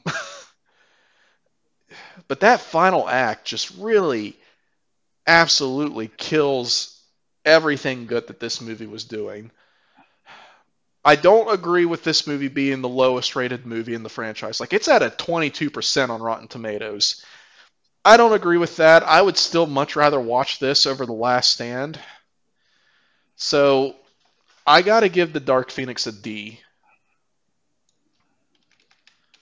It is a very blatant, obvious D. Go ahead, Mike. Um, so this movie sucks balls. I'll just throw that out there. I'm officially in Michael's corner right now. Just I just don't, and I understand like Bryan Singer brought Simon Kimber back, and like I think with Bryan Singer, he does a fine job. But giving the keys to the final X-Men movie to Simon Kinberg alone was a very, very, very bad decision. And you could just tell the 20th Century Fox just didn't give a shit anymore because they knew they were getting bought out. So they're like, yeah, fuck it, do whatever the fuck you want. And I like, think that, no restriction. And I think that's probably if not the biggest, it's definitely a big reason why I don't give this movie a straight out F, because I gotta place some blame on the studio, because like you said, like they knew, like they were talking with Disney back in 2017, and while Disney wasn't in a position to make decisions themselves, that had to influence the production to some degree. Right. And I don't know, just this movie, like with, I was saying to Blake before with this, because he was kind of like texting me as he was watching it. There's just something off from this movie from the get-go. It's the tone and like the cinematography. Something with the cinematography in this movie. It's not that it looks like cheap or anything. It's just it's kind of dull. Like coming from Apocalypse, that is like this very larger than life story and super colorful. Like all the like color and life is just drained out of this movie. They go from like we were talking about how that final scene in Apocalypse is just like there's the X-Men, like they're wearing like very comic book accurate costumes, mm-hmm. to just wearing like sweatshirt material windbreakers that are like a plain blue with like regular yellow X's on them, and just like regular pants. Like it's such a downgrade. Like I was so disgusted when I saw those. Like they were just such a major downgrade. And another big thing, like a big thing with this whole quadrilogy, is kind of like representing the time it takes place in. Mm-hmm. Like First Class, there's stuff with the 60s throughout the whole thing. Days of Future Past, the 70s, like they show shit from like the Vietnam War. Apocalypse was very much in the 80s, like all the like pop culture stuff and their outfits and all the bright colors. Like this movie like is supposed to be in the 90s, and you would not know it at all. Like if you didn't watch the previous movies and just like you took someone and sat them down and this is the first of these X-Men movies they ever saw, like you would not know it's the 90s. Like it just looks like regular old plain boring today. Like there's nothing from the 90s in this. And that's a damn shame because that's a huge missed opportunity because the 90s was very much the X-Men's heyday. Like Renaissance that was the of the books. yeah, that was the X-Men's like most popular era because you had when X-Men went back to issue number 1 and it's the to this day still the highest selling comic book of all time. And it's also when the animated series came out. And that's the most popular media that the X-Men has ever been released in was the animated series. Like anybody who just any Joe Schmo who hasn't read a comic like knows the X-Men cartoon. Mm-hmm. And they really dropped the ball on that. But yeah, like you said with studio interference, like they just didn't give a shit. Um, the plot, it just it's kind of you just feel that like nobody gives a shit. Like nobody was like putting in their A game for this. Like it was kind of one of those things like Jennifer Lawrence where pieced everybody out the first chance she got. yeah, like you could just feel like everybody knows like they're getting laid off or whatever. So they're just Yeah. like, whatever. Like it wasn't kind of like, oh, this is the last movie, so we got to go out with a bang. Like it very much went out with a whimper. And it's really sad because some of the newer people they introduced in the previous movie, like the actors for Cyclops and Jean and Storm and Nightcrawler, were all really likable, but they're just not given. They just don't have enough to do. And I will say I like that they even though it doesn't make sense with the continuity, I do like they did the whole thing where they went into space and the Phoenix Force came from outer space. I like that they did that. I was like, okay, that's from the comics. Um, the villains were the other villains, whatever they are. I guess they're supposed to be like a cross between the Skrulls because they shapeshift in the Shi'ar Empire. I don't know. Mainly The the movie doesn't Shi'ar tell you. Empire.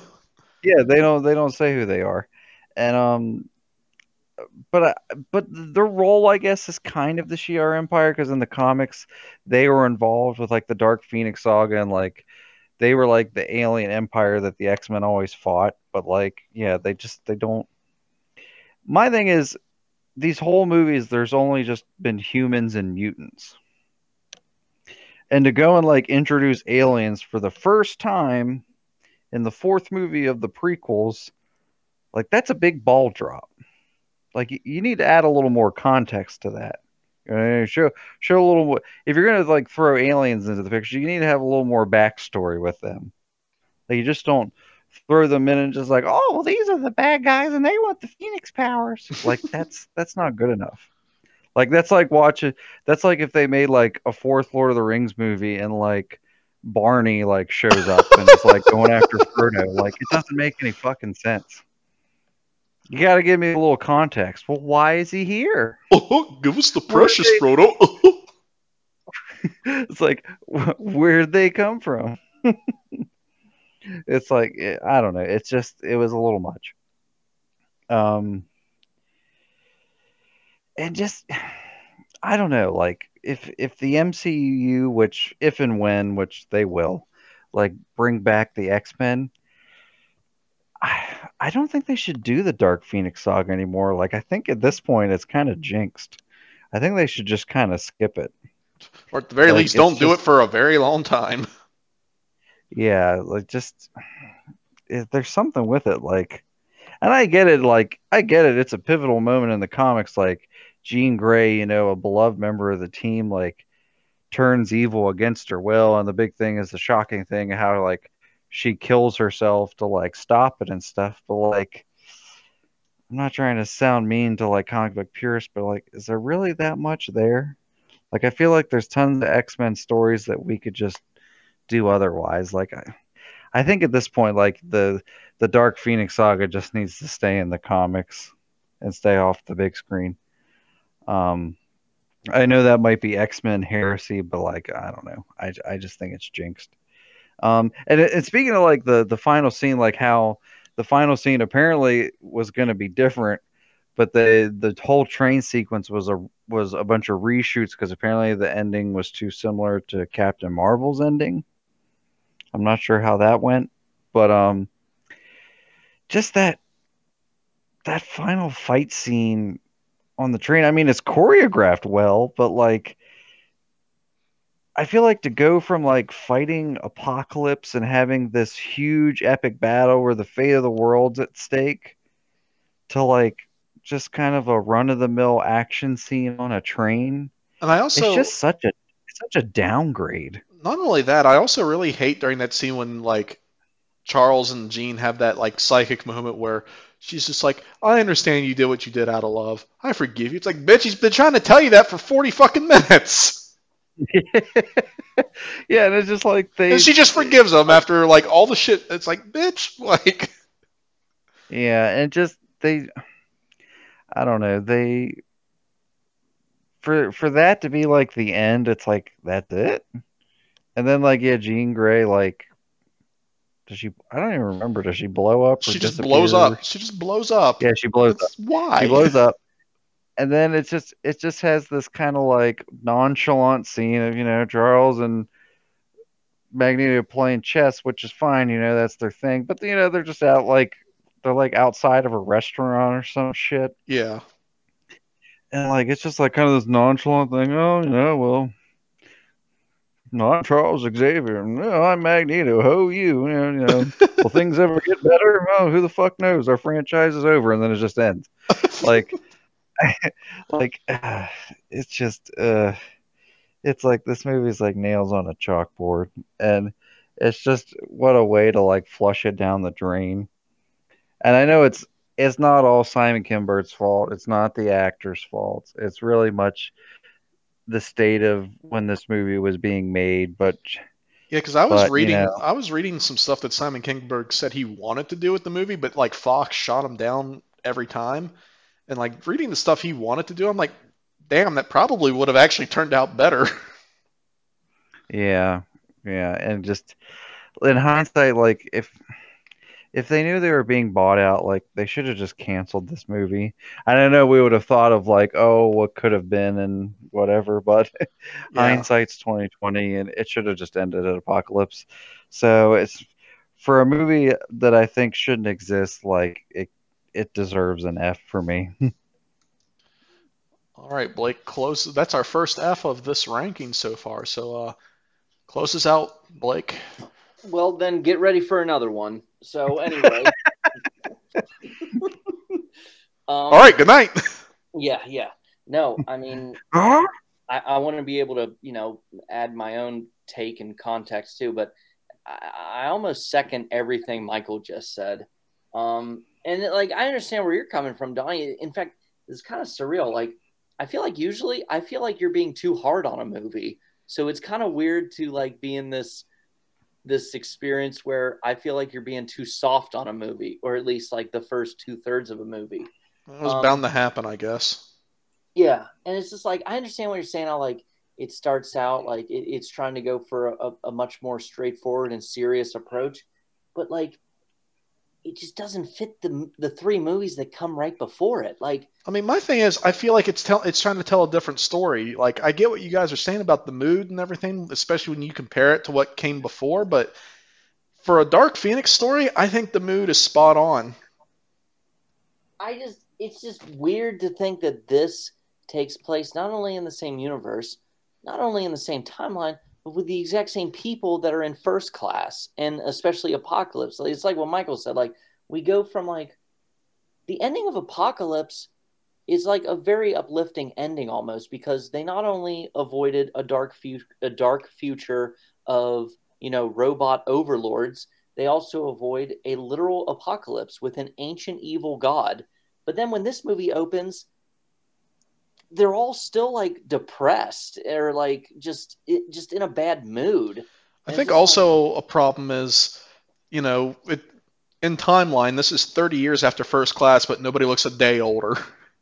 yeah, I mean that's an issue that like just all the movies have now in retrospect. It's like, so I guess Yeah, like part of the they movie should have started aging him at least at the third movie. Yeah. Like, I guess part of the mutant X gene is that you don't age, I guess. I mean, like, because Michael Fassbender definitely looks older compared to how he did in First Class, but Yeah. like, still, like, who's the guy that plays Beast?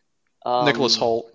He looks exactly the same. Yeah. Like, it's like 30 Yeah. years later. It's like, damn, boy, like, give me your skincare routine.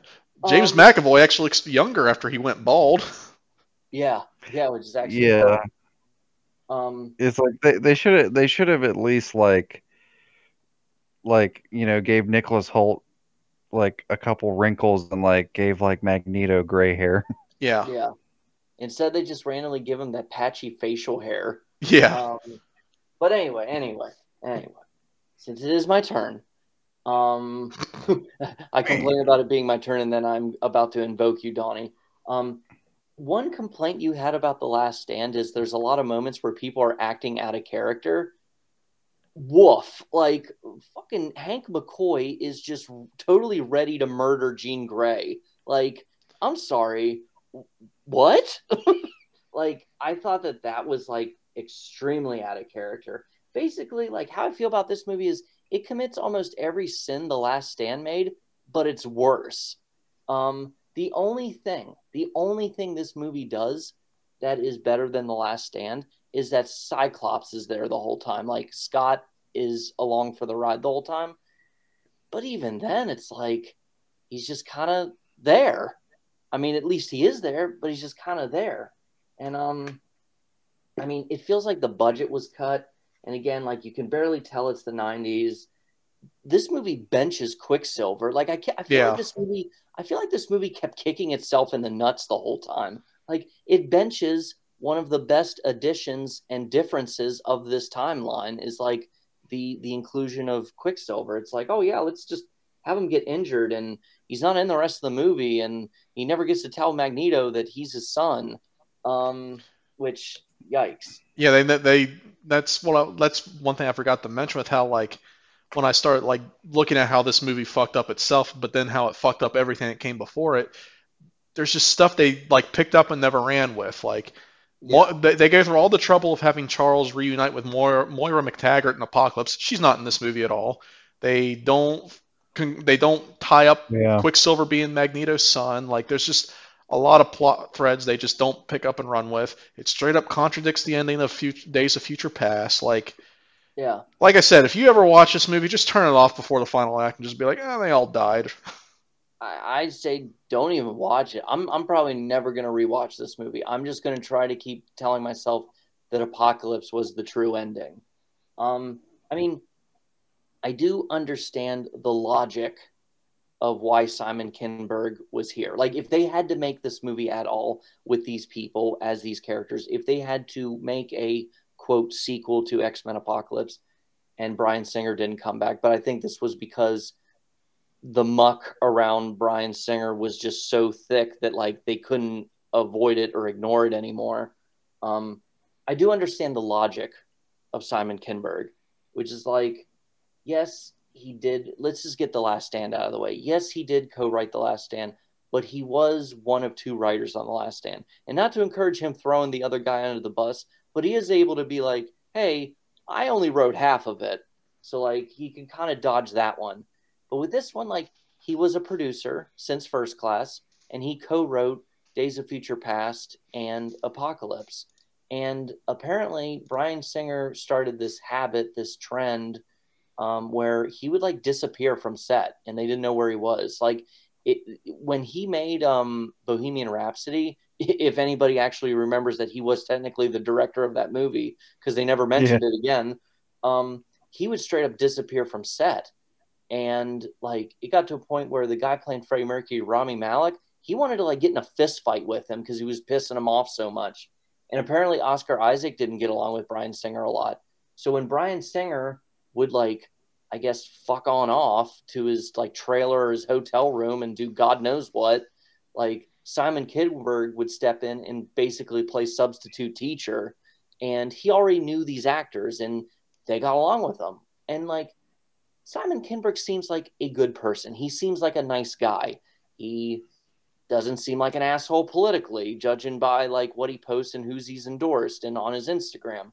I know that doesn't make, a director, but still, he seems like a good soul. But he just was not the man for the job, I guess, even if the decision to have him be the one to take this over was somewhat logical, somewhat reasonable. I guess it worked better than getting another person that had nothing to do with any of these people ever before, like Brett Ratner. But yeah, I mean, it's just He just got confused and fucked his dad. But then, like, the aliens, amen to what Michael said. It's like this is not only the fourth movie of this timeline. This is the last movie of a 20-year legacy of 10 films, and you're just randomly going to tell us that aliens exist in this universe. Mm-hmm. It's like, hold on, pause. Like, can we spend a couple more minutes on this shit?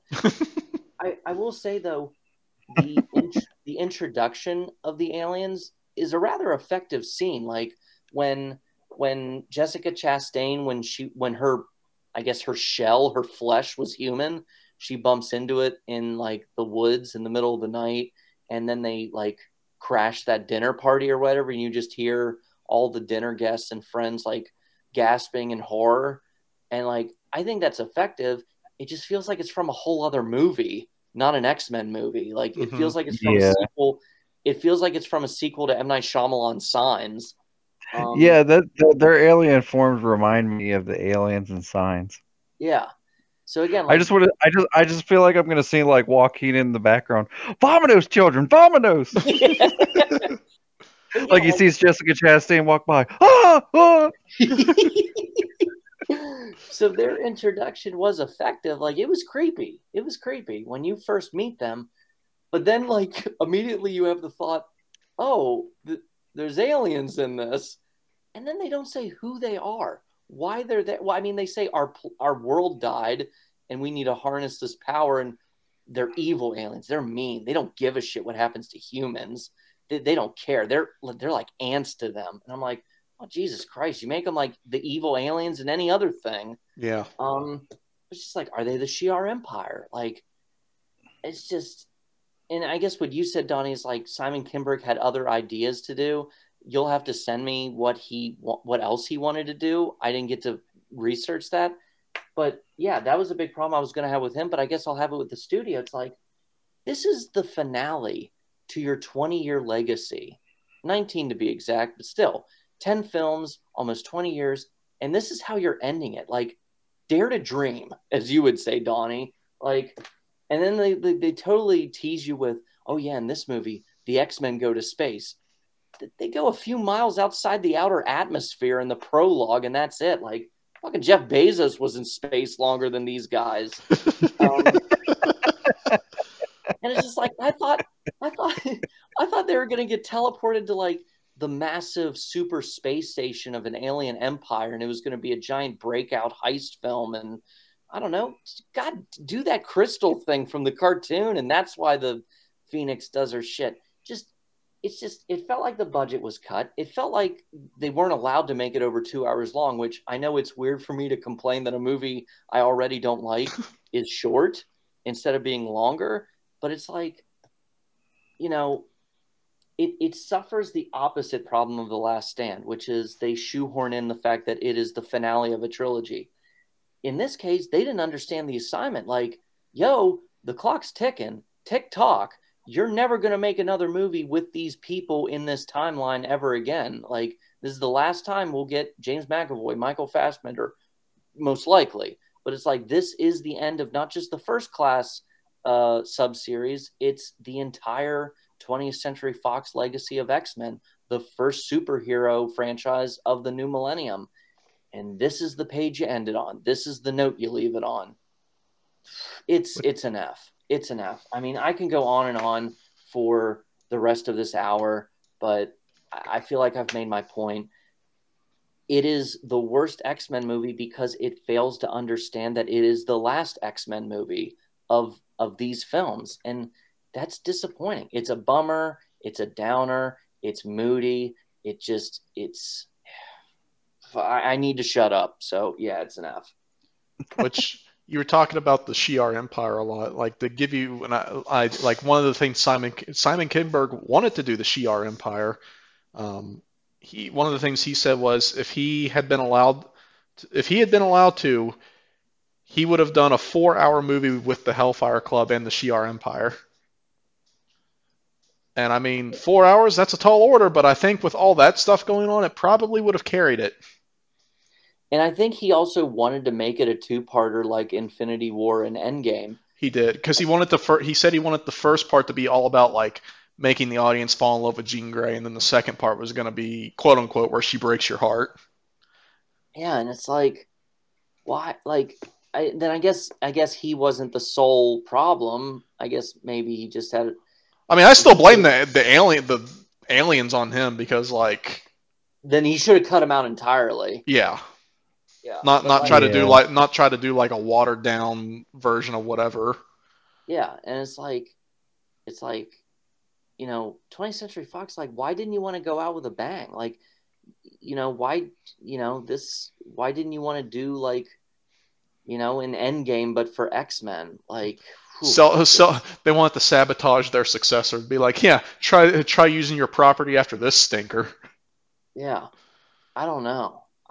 It's disappointing. It's disappointing because if they had made a hyper 1990s finale of the X-Men, that should have been the best X-Men movie ever. That shit should have slapped. And it just, he was given the ultimate mulligan, and he not only missed the ball, he pissed in the wind. He fucked his dad. He's going to hear this and be like, what is your problem with my dad? I don't know. What's your problem? Why'd you fuck him? Simon Kinberg, if you ever hear this, I'm sure you're a nice guy.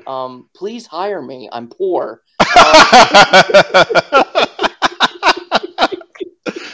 Just don't fuck me. I don't care how confused you are.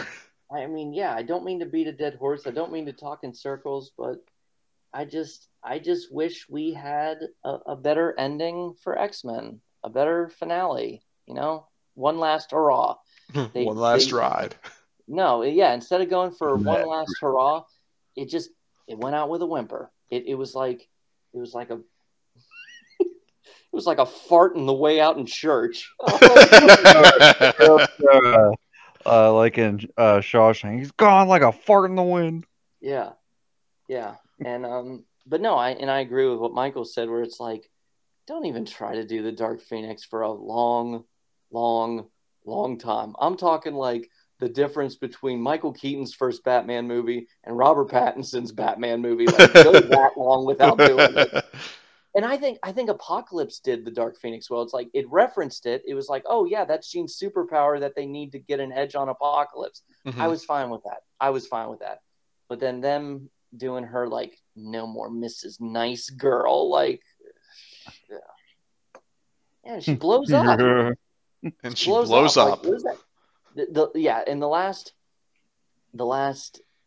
fight scene in this, the final battle where she takes Jessica Chastain up in space, that sucks. Yeah. Shit, like, oh god, like that was the way I feel about this movie is the way you feel about The Last Jedi, Donnie. Or not The Last Jedi, the Rise of Skywalker. Yeah, I gave it a D, not an A+. Yeah, and it's just like how fitting that this movie, the ending of this movie is just a literal train wreck. So that's where I leave it. I'm shutting up for real. If you guys have another comment or two, go ahead. I'm done. No, I got nothing. It fucking sucks dick.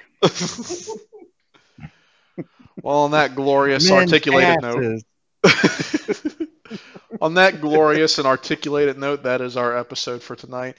And I gotta say, we're on more of a similar page than what I thought we would be. I thought there would be a lot more variations with the rankings for this episode. So that's neat. But that is our show for tonight. If you tuned in late, missed this episode, be sure to tune in tomorrow. The Spotify, Pandora, Apple Podcasts, Google Podcasts will be on all of that.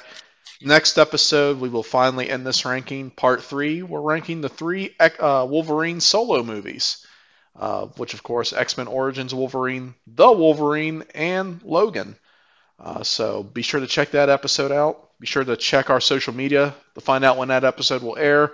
You can find us on all the social medias, Instagram, Facebook, Twitter, at Fat Minute Radio. I'm Don John. You can find me at all those same social medias at Don John Laughs. And you can find my co-host Blake at BVJ. On that note, thank you. Fuck you. Good night. Simon Kinberg, I'm broke. Hire me. Find your next fall adventure in Fairfax County at the National Museum of United States Army. Take a turn on the tank simulator. Feel your seat rumble in their 300-degree theater. Then step outside to enjoy the fall colors from their outdoor dining area and rooftop Medal of Honor garden. Discover your fall adventure at the National Army Museum. Open 7 days a week, free admission and parking right off I-95. Get free tickets at usarmymuseum.org.